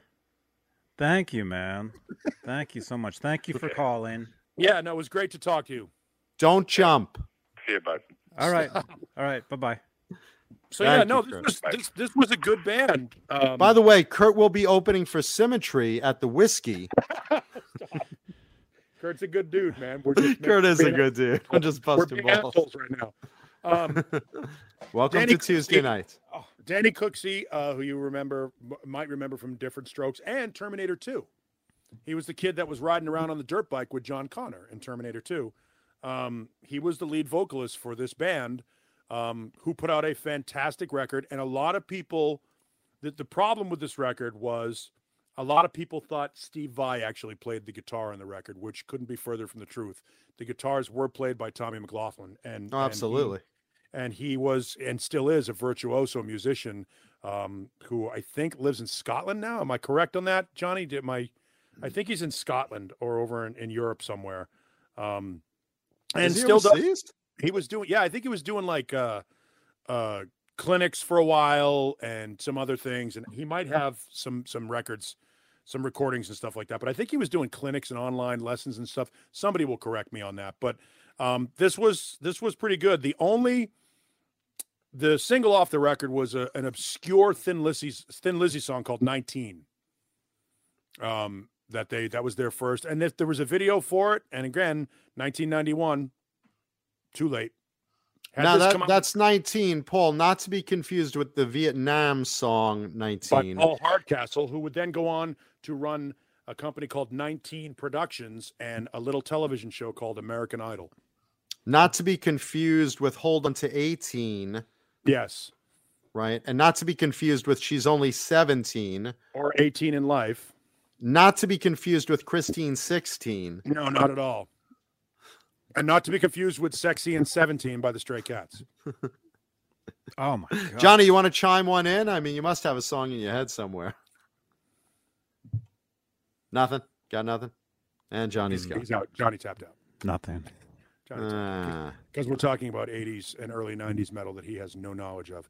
But if I said Thomas McLaughlin, he would know the name. He just has never heard the music. Yeah. No, Thomas, he's been on the channel twice. He's been on the show. Where is he based out of now, Johnny? I think it's Scotland. Jay, are you still here? Lindy Lynch is back. Lindy, did you catch Kurt's phone call? That was a fun moment tonight. Hey, Lindy. Because it's all downhill from there. But you've never heard this record, right, Johnny? No, I have. Oh, okay. I remember when it came out. There's a great song called Slow and Beautiful on it. Like Lindy Lynch. England. Is he in England? He's in England somewhere. There you All go. right. And he plays Kiesel. Ugh. So, well, nobody's perfect. There's a song called Curious Intentions that's great on this. Devil and the Angel is great. You're Making Me Nervous is a great jam. This is a really good record, but the criticism was that they didn't play on it. That's not true. They did. But it was produced by Steve Vai, so it sounds like Steve Vai. And Thomas plays like Steve Vai, but he played like Steve Vai as a 15-year-old. He's an absolute prodigy, or was at the time. Still is. Yeah, well, he's not a prodigy. Now he's a virtuoso. Well, he went back to the guitar because he was telling us there was actually a lot of years where he didn't even play. He actually got into video games and video gaming and stuff. Yeah, same thing with Paul DeBartolo. Paul DeBartolo just did an interview. He's now Salvador Poe. And Paul DeBartolo was the guitar player for Spread Eagle. And when the band fell apart in the 90s, he just walked away from the industry for a long time. A lot of those guys have done that. The guys in Kicks did it. When the scene ended, they realized, okay, shit, I either have to redefine myself as somebody who wants to downtune and play depressing, boring music, or just walk away so that I'm not banging my head against the wall. And they did. A lot of them walked away. Some of them redefined themselves. That's why I stopped playing guitar in the late 80s and early 90s, or I guess the early 90s, basically when Nirvana came out and ruined the music scene. Yeah. I'm not a fan of Nirvana, but there were a lot of great bands that came out of that era. I will continue to advocate for Big Wreck because they're fantastic fucking band.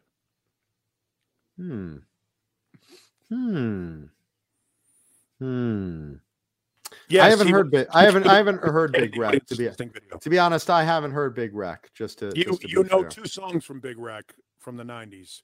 One is called That Song, and the other one is called The Oath. Well, it's my theme song, I guess. They are a great band. Ian Thornley is a stellar guitar player, a great singer, and an even better songwriter. They've got like 6 albums out, and every one of them is worth a shit. They're a great band. A great example of a Canadian band with no image that couldn't get attention while Creed was on top of the charts. Speaking of young bands like Bad for Good, I've said this before on the show. I want you guys to write this down, pay attention, watch for a band. They're working on a new album called American Slang. Not to be confused with a band called American Bang that came out in the 90s. Not to be confused with delicious Bang Energy Drink. Bang Energy Drink, the official brand that will someday probably be sponsoring a concert tour by American Slang. What's that swill you're drinking, Johnny? What is that crap? Waterloo. It sounds like what fucking Napoleon lost at. It's a bad album. Based out of Oklahoma. Watch for American Slang. They're going to be like Dirty Honey. They're going to be one of those bands that'll catch you out of the gate that you won't be suspecting. They're also a bunch of young guys that are in the metal scene. And I've heard some previews of some of their stuff. I've been very privileged to do that. And I'm just telling you right now, when you get a chance, if you're in Oklahoma, you can see them. But give it a chance, and when they come out with their first album, you'll say, wait, Mancuda, weren't you kind of talking about them before they came out? Yes. They were influenced by a lot of the 80s guys and by current bands like Dirty Honey and what's the Led Zeppelin kind of band right now again. I'm having a brain fart here, Paul. Help me. Greta Van Fleet. Yeah, another young band. But these guys are in that vein, and just sense the bigness. Not in my pants. Sense the bigness. Whoa. So I'm giving you the 15-minute warning. I got to bail out soon. All right. And you got a guitar coming up soon anyway. So we'll do. Guitar. Excuse me. Guitar. That today's hint was it was not a BC Rich, but if you could read my mind, you would know the clue. So there you go. It has nothing to do with Megaforce, the movie. Thank God. Deeds, not words, says Ace Hunter. Just Jeff, you're in Oklahoma. Jeff, have you seen them? Have you seen American Slang in Oklahoma? Because they play live over there, and they play a lot of covers. They play a lot of Van Halen covers. They play a lot of great 80s metal covers. They play Firehouse. They play a lot of cool stuff. But they are doing their own original stuff, and they're in the studio. And like I said, they've got some attention early on. So I'm not going to tell you what it is. You'll just see it soon.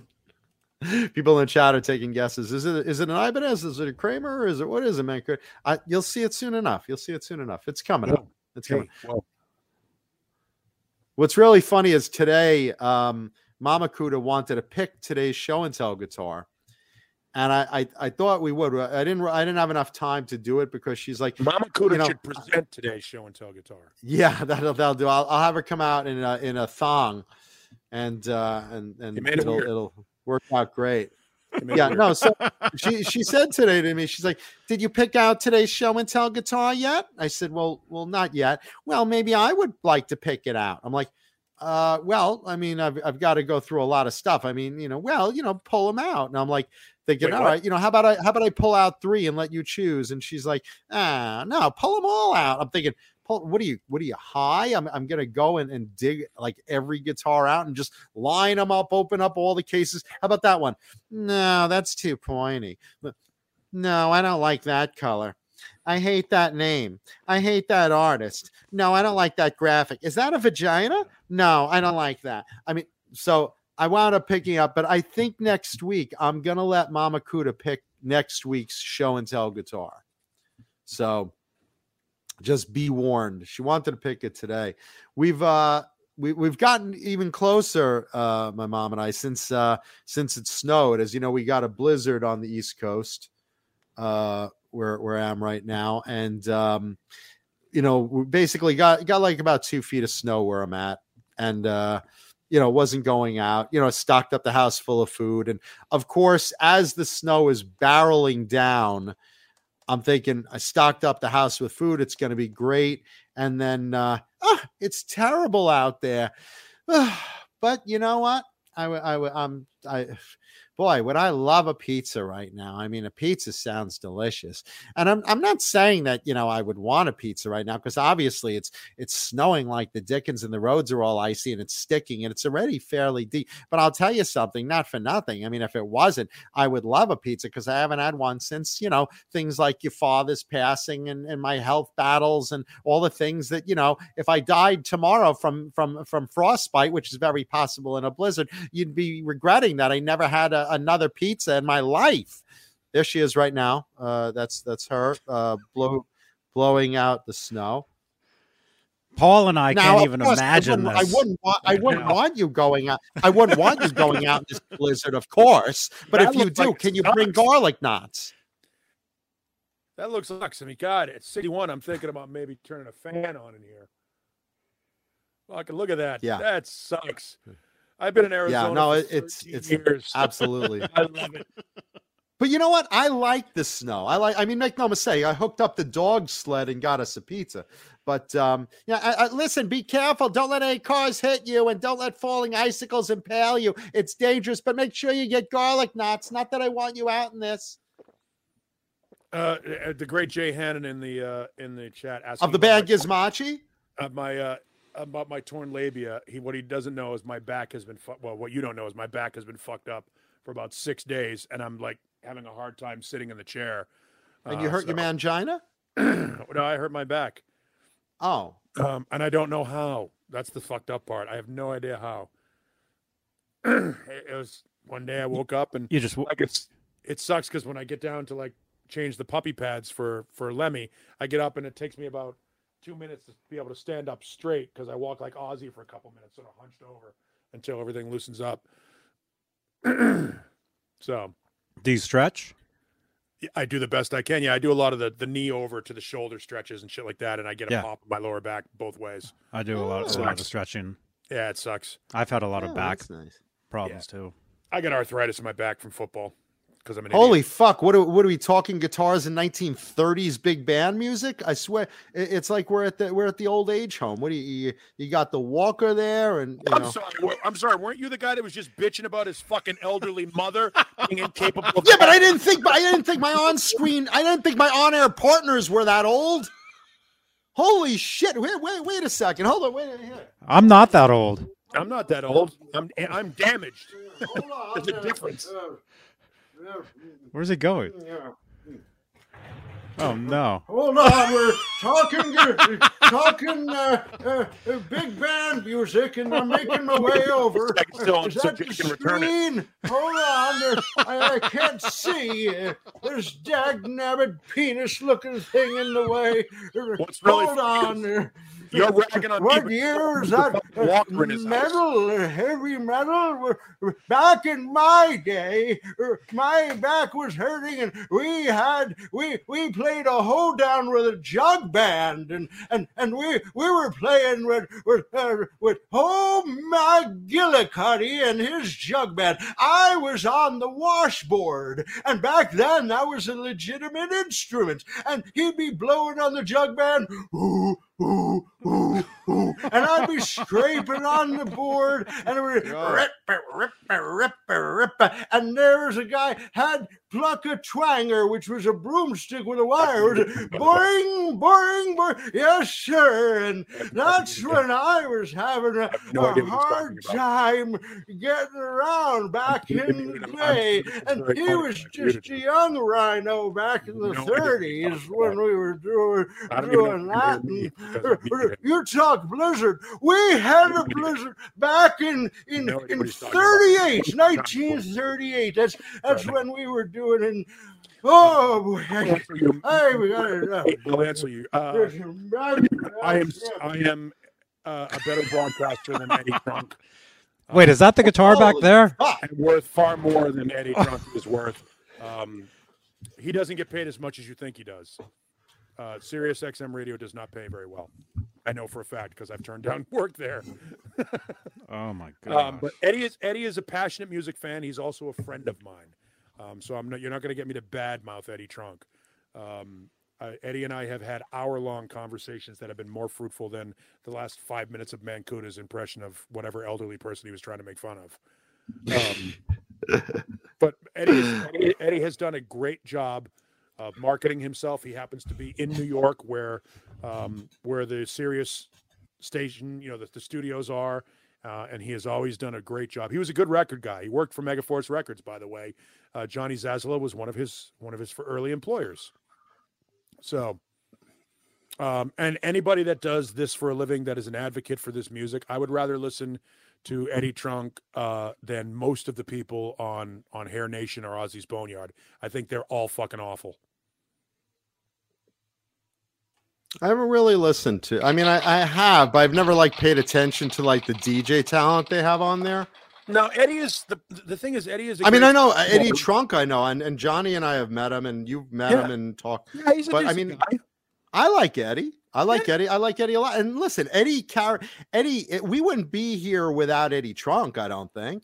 He's definitely an ally. He's one of us. Google Gobble, one of us.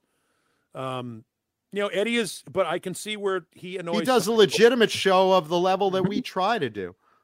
Eddie is a good dude, and he genuinely knows and loves this music. He may be whiny a little bit sometimes about certain things, but that's his thing. Sometimes. When I was a kid, I wanted to grow up to be Eddie Van Halen. Now I want to grow up to be Eddie Trunk. There you go. There. And meanwhile, right now, Eddie Trunk is watching the show, and he's like, I wonder if Johnny's going to be on Twitch tonight. Damn, I wish I could live up to that. Symmetry, fun fact, Jose Mangan was my intern in the 90s in Memphis. Jose started out as an intern in Memphis, Tennessee. He's actually from Arizona. He's a good dude. Jose loves this music and has been doing this for a long time. But I remember when he was my intern, he likes to remind me of that every time we see each other. Hey, man, I can't believe you're still doing this. By the way, speaking of I can't believe, leave a thumbs up on the video if you haven't already. And speaking of Eddie Trunk and love, I'll bet Eddie Trunk, you know what I'll bet Eddie loves? Bang energy drink? No. Johnny, what do you think Johnny loves? That's right. Oh, boy. Eddie Trunk loves delicious Colonel's Gourmet Popcorn and more. Colonel's Gourmet Popcorn, proud sponsor of Talking Guitars 80's Metal, or at least ignorant one, or absolutely a Freaks reference, or at least ignorant. I don't know if they realize what they're sponsoring. But anyway, Colonel's delicious gourmet popcorn and more. Colonel's the best, tastiest.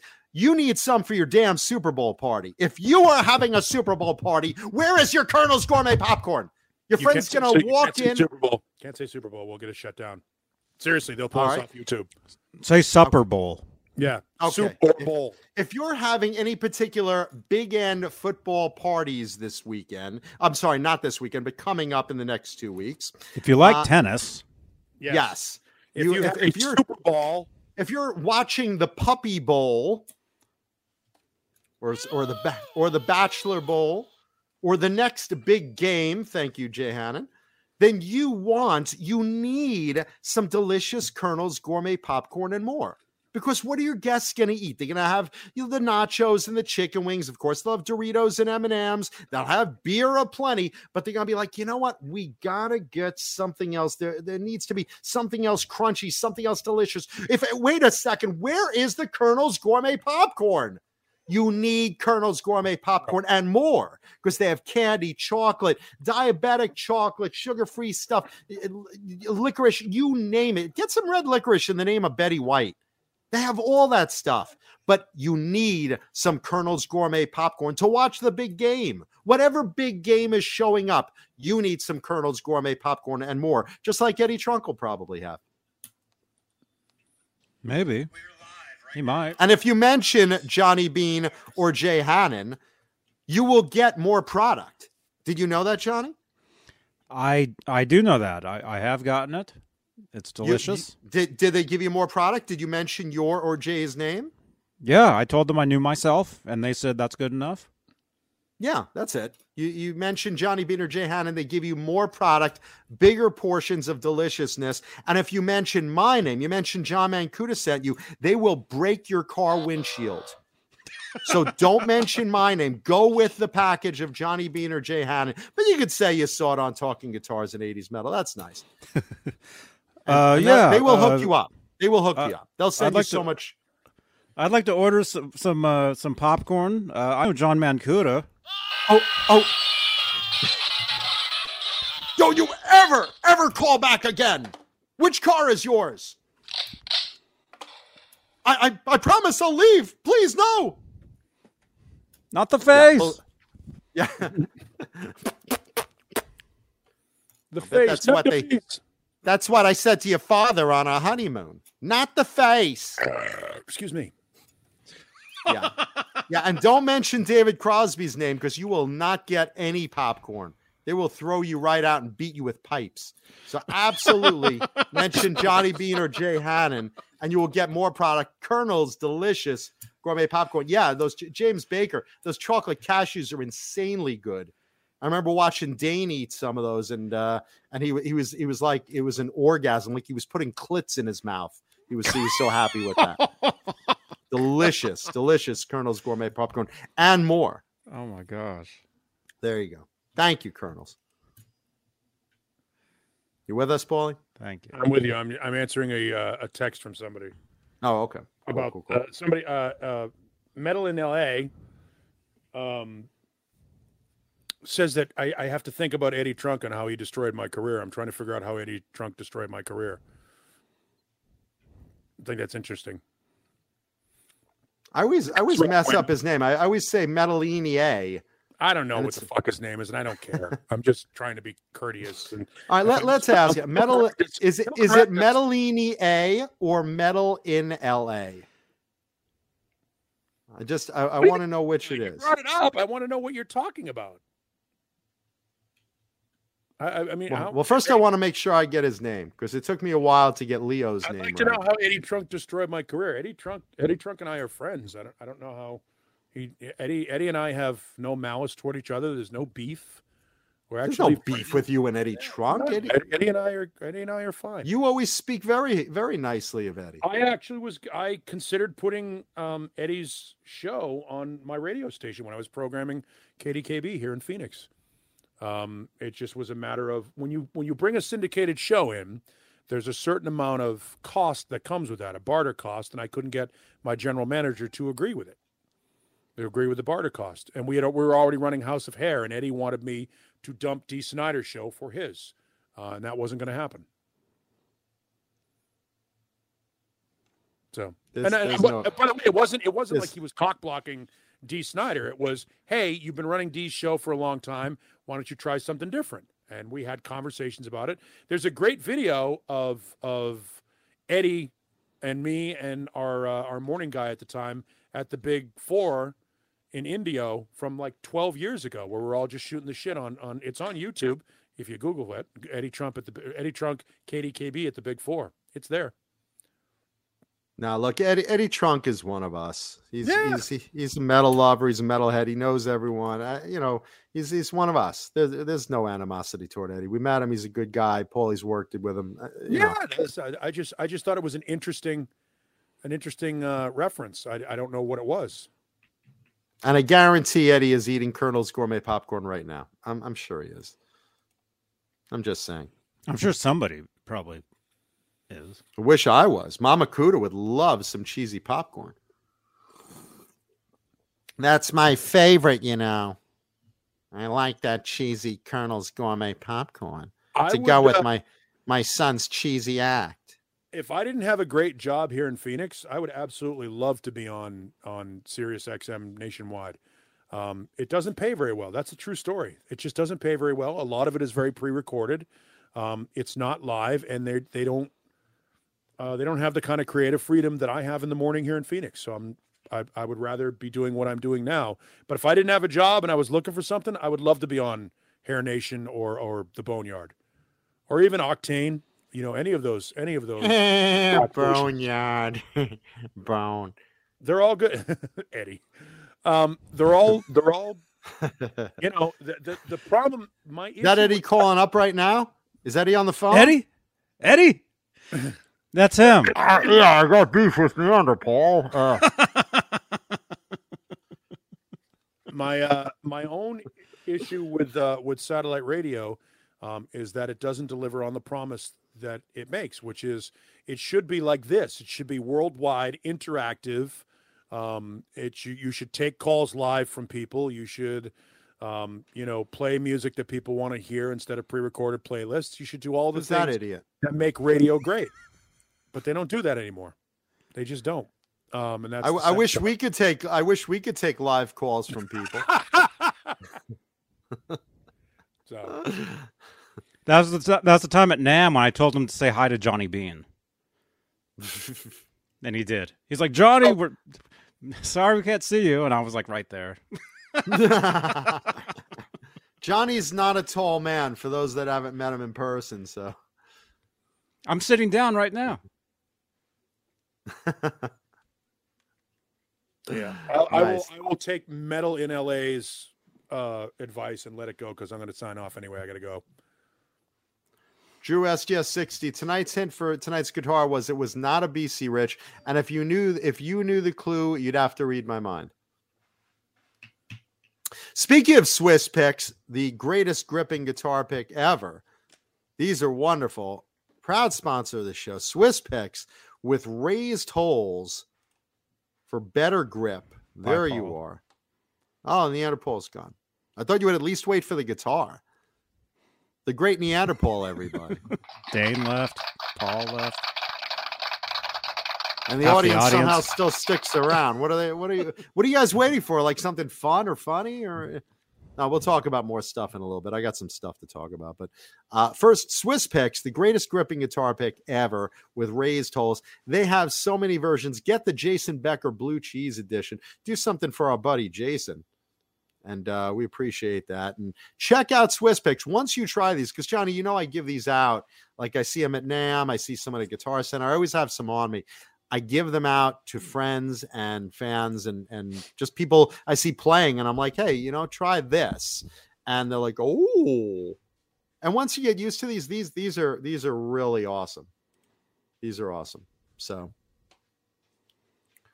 They there are. you go. They're Swiss great. Picks. They're great. Yeah, we all love Swiss Picks. So check them out. Go to Swiss Piss. Swiss Piss? Swiss Piss? Is that like the Swiss Miss girl pisses on your face? She pisses hot chocolate in your mouth and during a cold winter day? Oh, that's my mom right now. John, that's disgusting. That's Paul calling it. Hello, you're on the air. Hi, Johnny. It's Kurt with a C again. Hey, Kurt with the C. Hey, ask John. He was just talking about the Swiss Picks. What's the best place to get them to where any money would go to Jason Becker? I believe Jason gets some of the money from the Blue Cheese Edition. Some of the Blue Cheese Edition Swiss Pick, if I'm not mistaken. I can right, probably tell you. I don't know this for a fact. I guess we could look it up, but possibly you can go to Jason Becker's website, and if they have them listed on his site, then I'm sure that's a way to do it. Yeah, and I'm sure there's other things that they sell on Jason's website. I know. The album with him and Friedman back 100 years ago, and it's like that poor dude. Anyway, if I could send 20 cents his way, I'll fucking do it. Absolutely. Go to his website. Look, Jason's good people. Done. I'll do it. Go to his website. Jason's good people, and I know Colin. I didn't know Swiss Picks was associated with him in any way, but it's like, oh my God, I'll do it. Plus, they look like good picks. They're great awesome. picks. They're awesome. They are great picks. I always recommend the blue cheese ones because they are about picks. Jason. So. I didn't use them until a few years ago, and it's like, wait a minute, not those, but ones with grip on them. It's like, okay, why did I? Where were these all my life? And so I didn't have to lick my frickin' fingers. But those look great. And so anyway, yeah. Yes. Try one, awesome. man. They're awesome. Try man. one. Okay. So Very cool. You think if I go to jasonbecker.com, I can get someone that might send a few bucks his way? Yeah. Possibly. Go to his his that's website. a good idea. Actually, Colleen, hold on, Johnny. Colleen Gray, are you in the audience right now? Colleen. Because Colleen has done a lot of charity work for Jason. Colleen, are you works... Kurt with a C? Are you on Facebook? Yeah. Okay, go to. I'm flip phone drinking a Michelob Ultra in my recliner. That's what you're drinking. I didn't know. But I can get on. I can find a website.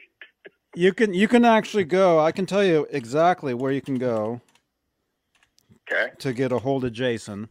Because we love Jason. If you're Jason's on, a friend I know of the Jason. show. I know Jason. I know his family. Oh, do you really? Colleen Gray works with Jason. God damn. Yeah, I go to his birthday parties. The videos I've watched is like literally crying. I just anyway. Mm-hmm. Okay. And a lot of guitarists have donated guitars and things for Jason to sell has recently. What's his name? Lee from Dragon Force has done a lot of charity work for Jason in gathering guitars and other things to raise money for Jason. And there you go. So if you want to help Jason, right there, down below, look at that. That goes directly to them. Go to facebook.com/Team Becker Family, and that's you can directly message them and ask them. It's Did in you say what Becker? Did you say Team Becker? Team. Becker? Yeah, it's on the screen. Look at your screen. Okay. Team Becker Face- family. Okay. Facebook.com, Team Becker Family. And some of that Swiss pick money will go to him. I think they sell some. They should sell some on his site. I know he got a deal with them for an endorsement. Yeah. Okay. So the blue cheese ones, That deal is like Jesus Christ. the blue cheese ones. I wish more of the guitar world would just lean that way, but whatever. A bunch of them have. To their credit, a bunch of guys, Steve Vai and a bunch of others have, signed things and given away things, including guitars to sell. Okay. Well, thanks, Johnny. I know. I'll do that. You're welcome. Cool. Kurt with a C. Okay, thanks, buddy. Rock All on, right. Kurt.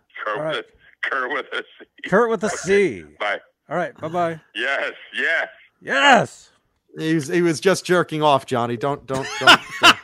Yes. Kurt with a C. Yeah. C for champagne. C for Corona. C for Captain and Coke. He's doing a little drinking tonight.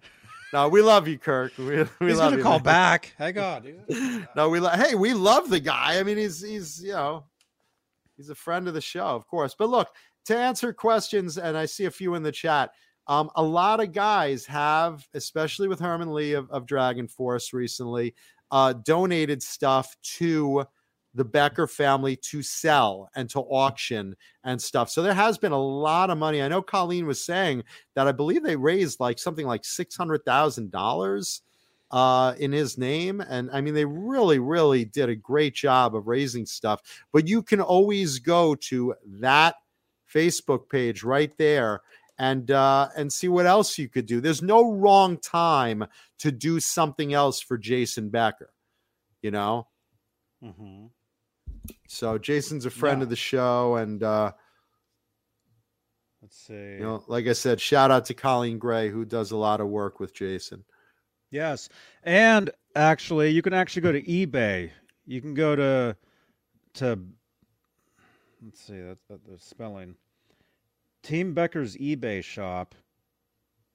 Beck Team, as in BECKTEAAM, is their official eBay, and there's all kinds of Jason Becker stuff listed, and it's directly from the family.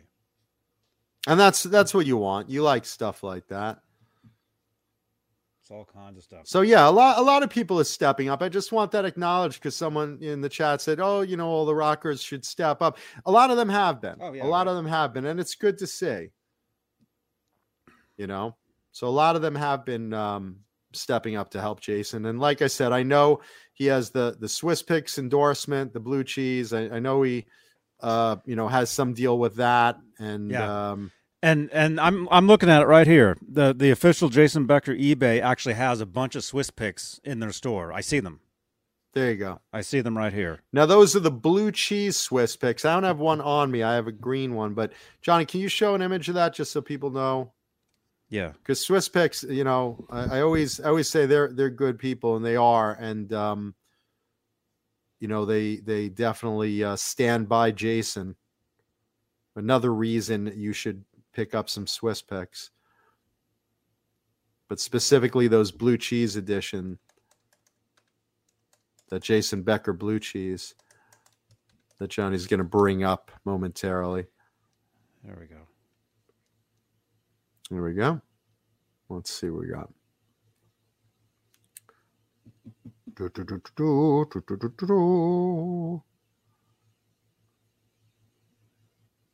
There we go. The Jason Becker blue cheese specifically. There's our boy. And is that on Jason's store, Johnny, or is that just on Swiss Picks website? This is on Swiss Picks. This is on Okay. Swiss Picks right here. Okay. But you can go directly to his. What does it say in the description, Johnny? It's not showing it. Read the description real quick, because I can't read it on my screen. It says a legend and inspiration and a brilliant musician that has influenced so many of us and continues to do so. In the rare occasion of a signature pick, there has to be something unique that separates it from the pack. The Becker blue cheese is comprised.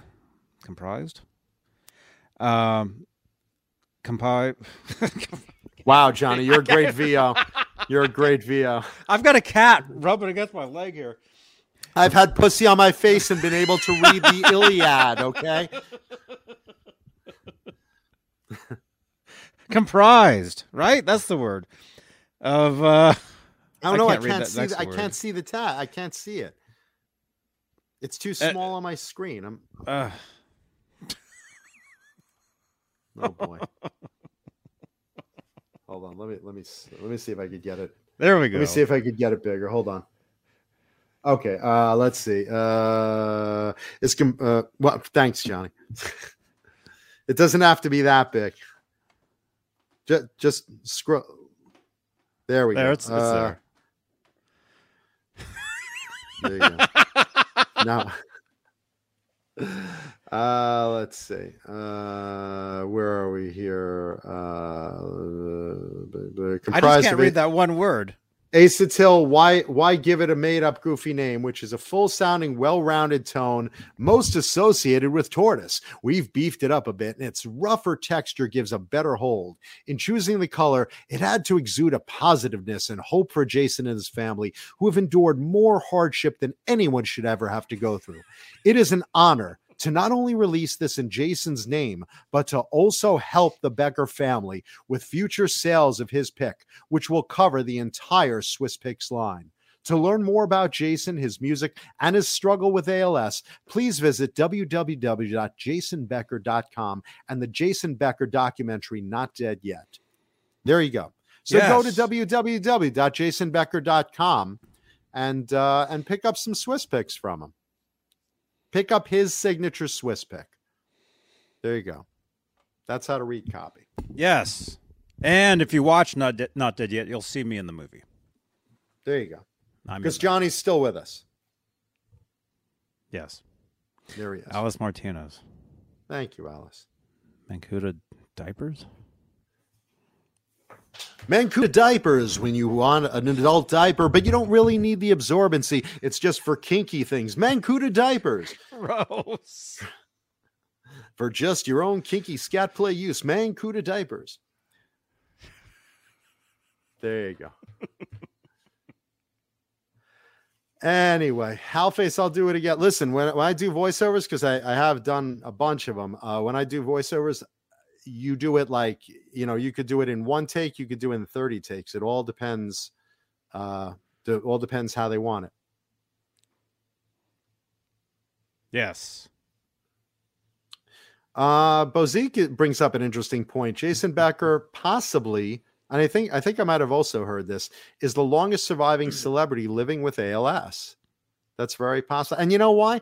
Because I think one of the reasons is positivity. He's got an incredible mindset of inspiring other people and living for other people and still writing music. And, he's a true inspiration. It reminds me a lot of when Christopher Reeve was alive, how he was an inspiration just as much as he was Superman. And that's how I look at Jason Becker today. He's an inspiration for a lot of reasons.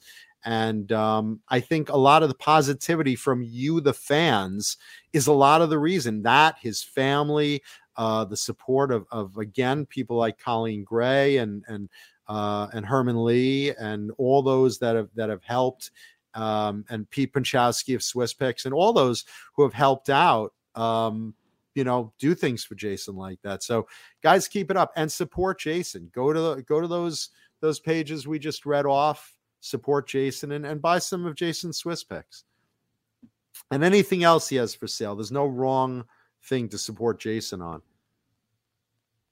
There you go. So otherwise it is time for show and tell guitar. Let's break out some of our other sponsors, not related to Jason, but I'm sure they love him. Like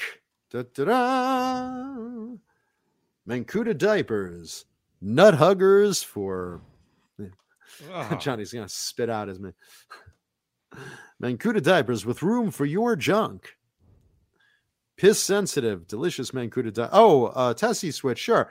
Instead of Mancuda diapers, let's look at Tessie switch, the greatest kill switches out there. Tessie switch. When you want a kill switch for your guitar, you go to Tessie switch because they are the greatest kill switches out there. They're the most durable. They're the ones the pros use, and they're just really, really good quality stuff. That's the one you want. And they have all sorts of versions of kill switches. They have the small buttons. They have the big video game buttons. They have light up ones, customizable ones. Go to Tessie Switch and get your kill switch on. And Vinum Custom Pickups, maker of the Mancuda Custom, Vinum Custom Pickups. Check that out. Vinum Pickups. They will custom make pickups for you. Hand wound, super high quality boutique pickups. Vinum Custom Pickups. Find your tone at Vinum Custom Pickups. Call Craig Vinum. Tell him you saw us on Talking Guitars and 80s Metal. He only made a year. These are exclusive boutique pickups that don't cost an arm and a leg and give you the quality better than anything you've played in the world. They take whatever you want. You want the sound of a Duncan JB, but you want it a little less money. Tell Craig Vinum. He'll make it for you. And they look great. They come in all sorts of color, bobbins, custom jobs. You tell them tonight and tell them that Talking Guitars and 80s Metal that Mancuda sent you. Call them. They will take good care of you. Call them. What are you waiting for? Email them. Call them. Vinum Custom Pickups. That's what you want. And Johnny, if you're going to hot rod your guitar, where do you go for things like noiseless springs and titanium saddles, titanium bridge, custom tuners, custom nuts? Boy, I'm not talking custom nuts like on my mom's honeymoon. I'm talking custom nuts for your guitar. Where do you go to get all those hot rod high-end parts? Oh, that's what I thought. fu-tone.com. Why would you not go to fu-tone.com? The ultimate in tuning and performance for your guitar. Upgrade your guitar, hot rod your guitar. Go to fu-tone.com. Tell him you saw us on Talking Guitars and 80s Metal Live, and he will not punch you in the face when you place your order. They have everything you want. Oh my God. They have everything you want, everything to make your guitar great. They even have full, ready-to-go, out-of-the-box, hot rod custom guitars. fu-tone.com. Check them out. Mention us, right? Mention us, and they will take good care of you. So go to fu-tone.com and hot rod your tone. Right, Johnny? Yes. Yeah. You know, do it today or tomorrow. Yeah, there's no wrong time. And of course, leave a thumbs up on the video, hit the like button, leave comments, yada, yada, yada. Send us questions because we love our audience. And right now, it is time, Johnny, for Show and Tell Guitar of the Week. Today's Show and Tell Guitar of the Week, I told you, was the clue. It's not a BC Rich. In fact, if you knew the clue, you'd have to read my mind. So if you had to read my mind, Johnny, what would you have? Oh, thank you, Craig. We'll mention that. What is that? I forgot about that. Oh, really quickly, let's mention this before we do that. Tonight we talked about it earlier at the Whiskey Go-Go tonight is the big tribute to Edward Van Halen, and our friend Caleb Rappaport from Nerd Halen is playing there. And what time does Caleb go on? I think they start in 10 minutes. Nice, because we're going to finish up pretty soon. There's a link too. What you want to do? You want to go? Are they televising it? It's going to be on the internet. I'll find the link because we talked about it on Saturday. You don't want to miss Caleb of Nerd Halen because that is today's version of Eddie. That's as close as you can get to playing of Eddie's because Caleb has this down. If you haven't seen a Nerd Halen show, you want to. And if you haven't seen Caleb play Van Halen, I don't know how you haven't.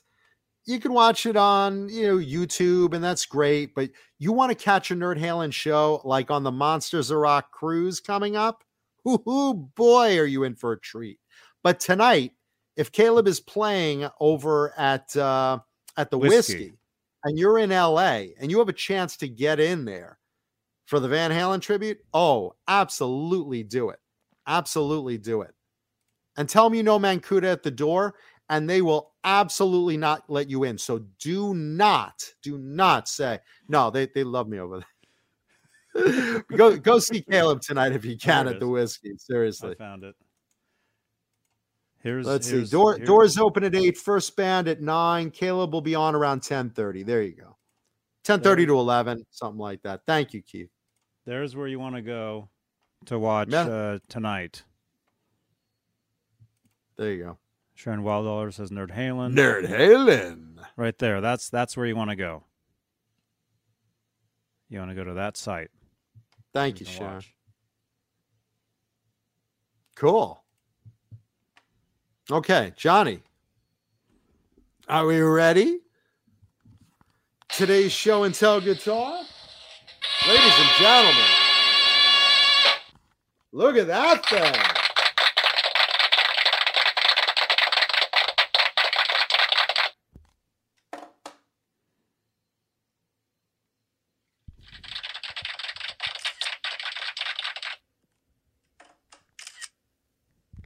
Got it.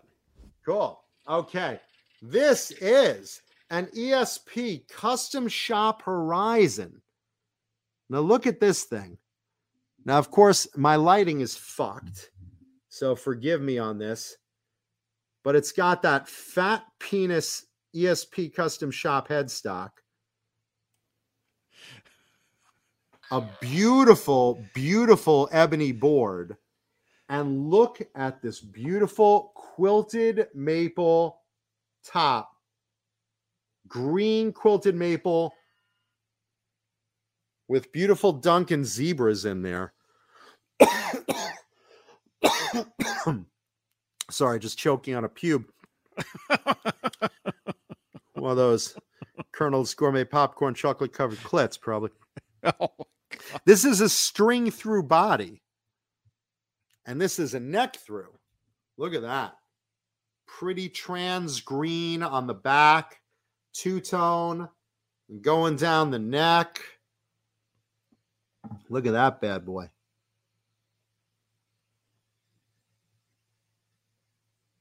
The headstock is not circumcised. Oh, wait. Yeah, it is. Yeah, it is. Yeah, it's a Jewish guitar. Sure. Why not? There you go. No aardvark headstocks for me. Oh, John, that's terrible. I don't know why you do these things. Yeah, but this plays like a dream. ESP, I've said this on the show before. ESP is one of the few current custom shops that you can still count on to get a really, really, really well-made guitar. Certain custom shops do it. ESP is one of them. I've said the same thing about Jackson Charvel, because they still have all the old workers there and they're really doing stuff great. But ESP is the other one I really like for the current custom shop stuff. They really, really do a lot. It's not a famous player guitar. Oh, you know who is famous that owns this? John Mancuda. That's right. He owns this guitar. That's your famous player. He's a sucky player. Very fast neck. It's a nice thin D shape. Look at that. Pretty thin, right? You see that binding, which I love over ebony? Is this Kurt with a C? Gives it a nice contrast. This is Kurt with a C. Are you watching? Hey, Johnny. I'm watching. Hey, ask Mancuda. He just mentioned Charvel. Ask him if he has ever owned a Charvette, which was basically what Squire is to Fender, Charvette was to Charvel. I owned one in like 1992. One of the best guitars I've ever owned. Has he ever had one? And they are so rare, but I loved it. I wore it. I used it till I had to throw it away because it was wore out. Okay, so the Charvette, not to be confused with the Model Series Charvels, which were the import Charvels that they did after Charvel left San Dimas in 86. And Jackson basically went on to Ontario in 1987. But the Charvel line of Jackson Charvel went all to overseas. They all went into imports. And they did the model series, and they came out with various models. And those are cool players. Some of those are very good. The Charvet was, like he said, basically the Squire of Charvels. They didn't make it long. I have never had one because I'm not really into the import versions of the American guitars. I like the USA ones. I like certain Japanese guitars like ESP and Ibanez. And I like certain boutique brands like, Rand and Roscoe. And but as far as the Charvet, I have never owned one, but I've never played one either. I know some of the model series can be hit or miss. Some of the model series can be junk, or some can be really, really good players.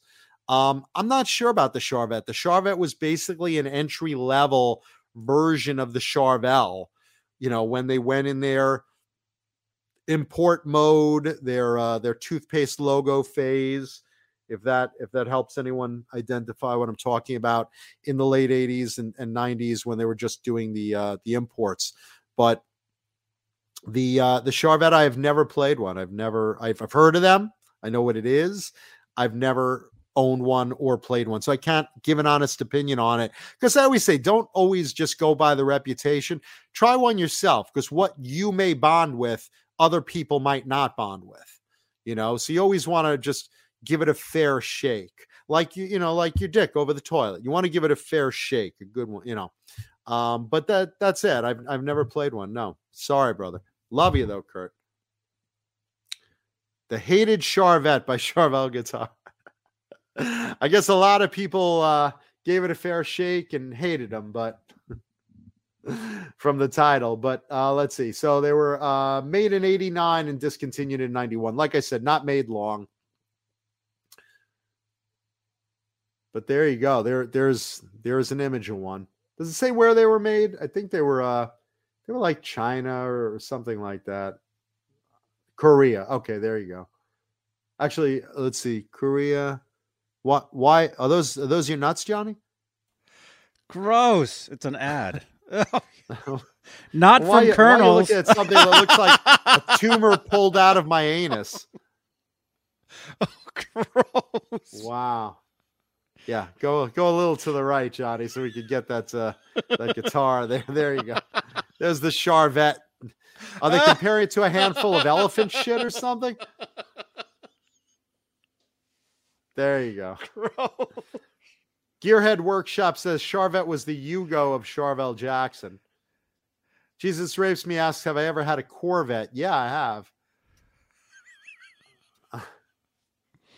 Okay, back to the guitar. You ever tried one of these? Have you ever had the remnants of cashews out of an elephant's anus? Okay, so back to the ESP. Beautiful string through design, zebras, and real easy controls. Basically, tone, knob, and a three-way. The tone, volume, and a three-way, rather. I'm not a big fan of zebras as pickups, but I really do like the way they look on this one. Kind of makes it pop on that beautiful, beautiful green top. Got this years ago from Guitar Center's used center. And again, this is another one of those impulse buys that you walk into Guitar Center and you're like, let's see if they have anything interesting used. And oh my gosh, look at that. Why'd someone get rid of that? And it played so nice. So I really like that. And the ebony board, ESP uses a great grade of ebony, which you really can't get good ebony nowadays. But some of the brands, like I said, Charvel can get some, and ESP can get some really dark, beautiful, glossy ebony back then. And I like also that the headstock they also did in the quilted maple as well. Not crazy about that ESP logo or this particular headstock, to be honest, but something about it grew on me with this particular guitar. I guess because I like the individual guitar itself. It really grew on me once I played it. So not my favorite style of headstock, admittedly, right up my cooch. Right there. But there you go. Neck through, really nice thin body. Very, very cool. Not much weight to it, which I really like also, but very smooth. Look at the neck, the heel carve over there. Not a big bump at all. Really nice, smooth transition over here. And the wood's great. The tone's real nice. Plays very fast and smooth. I like that. I think the pickups are Shaler. Let's see. Going by memory here. I believe they're Shaler pickups. Can't fucking see in this light. I believe these are Shalers, though. But really nice. So there you go. ESP Horizon Custom Shop in beautiful green maple quilt. That is this week's show and tell guitar of the week. And next week, we're going to let Mama Kuda pick one out. And we'll see what she comes up with. Let's see what Mama Kuda likes next week. There you go.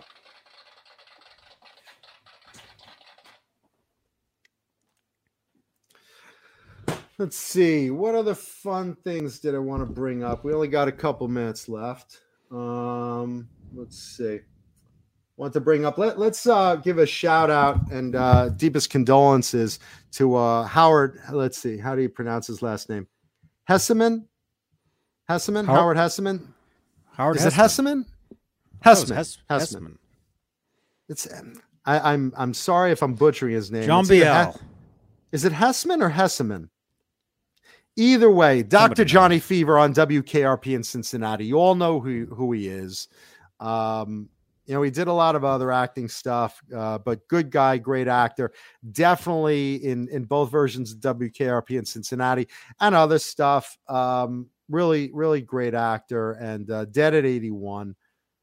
Sad because, all our favorite childhood actors. Let's also talk about Iron Maiden's Bruce Dickinson, who says he's not going to fly the Iron Maiden plane, Ed Force One, on their next tour.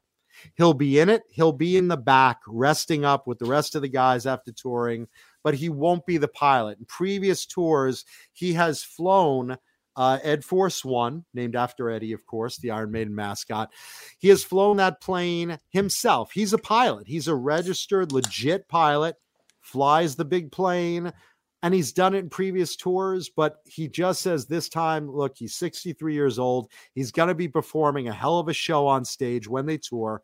And, he just wants to rest. And they retire pilots usually commercially at 65 anyway. So he's like, you know what? It's my time to retire from being a pilot as well, too. I'm sure I'll still do it here and there, but he's not going to do it for the tour. So he'll be a passenger, which I thought was pretty cool. And one more, for those that were watching Saturday Night Live last night, did you see SNL last night, Johnny? On a Monday? My old TV stomping grounds. I'm sorry, Saturday. I watched the rerun of it, but who watched it on Saturday? No, SNL. Because I'm on here with Saturday night. Right. And we wouldn't want to miss that. That's why, you watch it as a rerun.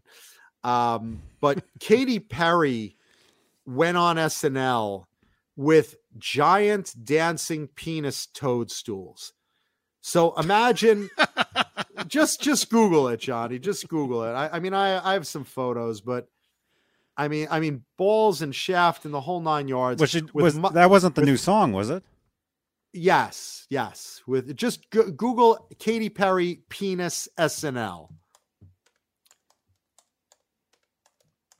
because this is worth watching. If you haven't seen that performance, everyone's in basically giant penis costumes with toadstool dickheads. Do you see the images yet? Yeah, Johnny's like, oh, hi, Allie. Family show. I'm looking. Yeah, try to get one that shows, because the testicles were on their legs and basically performing a video with giant penises. It was very, very, very fun. Good episode this week, too. William Dafoe was the guest, and Katy Perry was the musical guest. But the video caught my eye. Do you have any other photos that show the bodies better? I mean, not that doesn't show it, but there are even better photos of them dancing. Pull up another photo. See ones where they're erect. There's like a snail. Yeah, forget the snail. The penis ones, all the penises, the dancing penis. How do you miss 10 6-foot dancing penises? And they all had toadstool dickheads, with the little dots like the mushroom. Or maybe that was herpes. I don't know, but there you go. And scroll down and look at the legs. They made into testicles. This is what SNL has come to, boys and girls. Oh my gosh. That's great, right? Did anyone in the chat see this? I was going to watch it. I haven't seen it yet. Spoiler alert. Because I like the new song. Yeah, if you haven't seen it, there was also a very funny blowjob skit. You'll know it when you see it because they don't really hide it.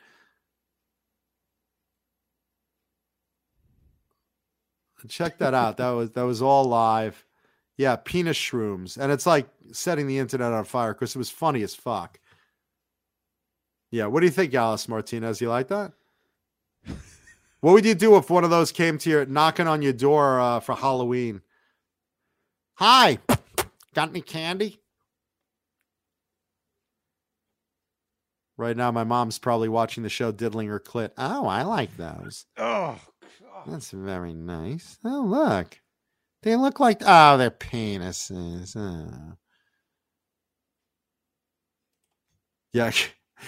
G. Bushnoff says, Katy Perry is from Murrieta, California. I've heard her parents are very religious and probably aren't too happy with her right now. Yeah. Probably not. But well, hey, how many people get to perform with dancing penises that aren't...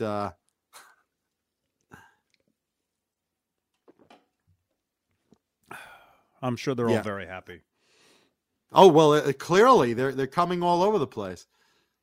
Look how erect they are. Of course they're happy. Hey, listen, if Katy Perry came around me dancing with big boob cutouts in her shirt, I'd be erect and dancing around her too. Those look like some pretty full balls. I like how they did little mushroom designs on the penis hats. Very fun. She's doing a Vegas residency. Like really? Months and months and months and months. Yeah. Katy Penis, Perry? She's like, her show is like the biggest thing in Vegas right now. Nice. By the way, speaking of the biggest thing, Gene Simmons is selling his mansion, and he's asking about $13 million for it. But he's willing to accept Bitcoin now. So he's willing to accept crypto. So if anyone out there has cryptocurrencies and you want to launder it a little bit, not that I'm suggesting it, but if you want to get rid of some of it, Gene Simmons is willing to accept crypto for his mansion, his $13 million mansion. Let's see what that looks like, Johnny. As I suck down Bang Energy Drink, the official drink of Katy Perry's Penis Dancers this week.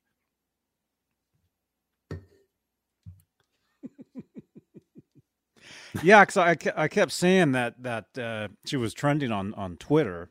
Yeah, that's why. I kept saying Katy Perry. They made no secret about it. If you watch these things dancing, these balls were bouncing, the testicles were bouncing around, and they were just like spurting around, and it was pretty funny.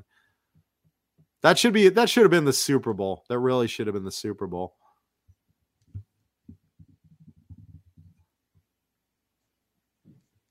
Tom Petty did it with the Alice in Wonderland video. Yeah, but I don't think it was as obvious as the Katy Perry thing.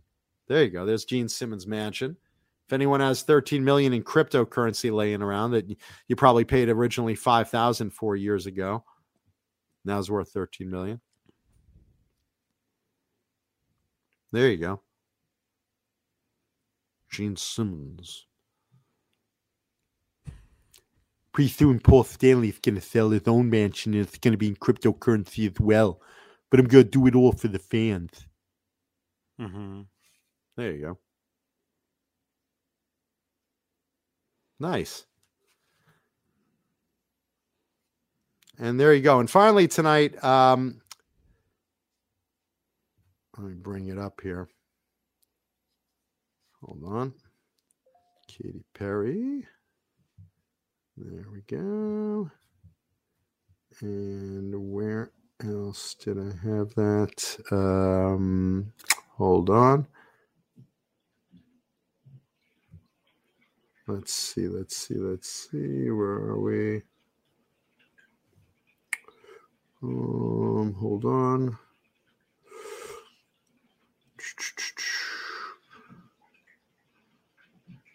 Where are we here? Let's see. Autograph just signed with Frontiers Music for a new album. For those that are interested. That isn't what I was going to talk about, but I just came across it. What I did want to talk about, though. Something important? Just for a second. I just lost my image of it, though, so I had it set aside. Please don't leave, everybody. Please don't leave. Don't go. Or how fast can we clear the room? What's the fastest we could do it? Just, we like, could do drop? an Irish goodbye, but I want to do our regular. Well, we'll talk about it next week. It's a story that can wait till next week. Gives you something to look forward to for next week, because otherwise you got nothing. Clear the room. We'll talk about it next week. It's a story that'll wait. Anyway, let's thank you to our channel members, our beloved and treasured channel members, who we do, of course, appreciate our audience. As you know, like James 5150, James Gum, Jimmy Ray Hawkins, Wayno, Thomas Santiago, Smallmouth Guy, Dave Ennis, Vinyl Freaks 5150, Majestic PB&J Cat, Mike Neaston, Halen, James G, Music Therapy Laz, Andy Carson, Rick Green, The Chad, Christopher Live Sawa, All Dave, All Night, Murph Murphy, Steve Barton, Fernando Riley, Laguna Palms, Robot Master Switch, R2R3 Locking Nut, Six Chick 71, John Morana, Hillary Lewis, Jeff T, 5150 TV, Kurt 5150, the 5150 TV show and Beebs TV, KXM Rock, The Dreamer's Life, R Habs, Stephen Franklin, Carol Hatcher, Sean Shreds, Margaret Scranton, Michael the Captain Smith, Jesus Rapes Me, Cole Mrazek, Brian Spalding, Joe Christian, False Flag, that's Johnny, Ghost BC Rich, Hugh Caldwell, Jim Nicholas, Mr. BHP Jr., that's Bruce, and False Flag is not Johnny. Thomas Santiago, Lenny Lou, and my little geriatric sex kitten Mary, Bo Zeke, and Steve Carmichael. Steve Carmichael. Those are the You channel rock, members. man. Those are our channel members. But of course, we appreciate all of our audience, and we love you. We appreciate you. Look, I hate to say this again. Take care of yourselves. Be safe out there. Get the goddamn shot. Wear the mask. Be safe. It's not political. Just get through this goddamn pandemic so we could get back to live music and real life. Happy Chinese New Year to everyone celebrating, and happy Black History Month to all of us. We should appreciate that. There's Johnny getting ready to mask up. I got my N95 ready to go. I'm getting ready to go outside. Yeah. But we love and appreciate everyone. We just want you safe, okay? Be kind to each other, adopt dogs from shelters, take care of Jason Becker, all the good stuff, okay? We just want you to be safe, okay? Because we give a shit. And we love you. We appreciate you. Thank you all for hanging out. Leave thumbs up on the video if you had fun, even if you didn't leave thumbs up on the video. And leave comments because we reply to them. We love reading your comments. Okay, so we hope you guys all had fun, and we will see you on Talking Guitars and 80s Metal next Tuesday, right? And we'll see everyone else. What, Friday, Johnny? Is that the next show you got? I don't know. Let's also give a shout out and a well wishes to Bent Tom and to Dave Nesdall, both dealing with health issues. And, of course, shout out to Dave Nesdall, also lost Brandy, his dog. And as you know, Sandra Picorni also lost her dog. So a lot of stuff going on. So prayers and positive energy out there. But, for Bent Tom and Nesdall, take care of yourselves and say a little prayer and send some positive energy their way. Okay. Because we love them and we love all of you. Right, Johnny? Yeah. We love all of you. So, we'll see you guys next time. Talking guitars and 80s metal. And 80s metal live next week. Rock on, everybody. Rock on, dudes. Bye-bye. And Blue Rhino loves you all. Blue Rhino. And yes, I will be on Twitch. I love everybody. Who said that? Somebody asked me. Blue Rhino. I'll be on Twitch. All right, really love you all. Care about that. All right. Love to Bye-bye. Mama Kuda. Good night, everybody.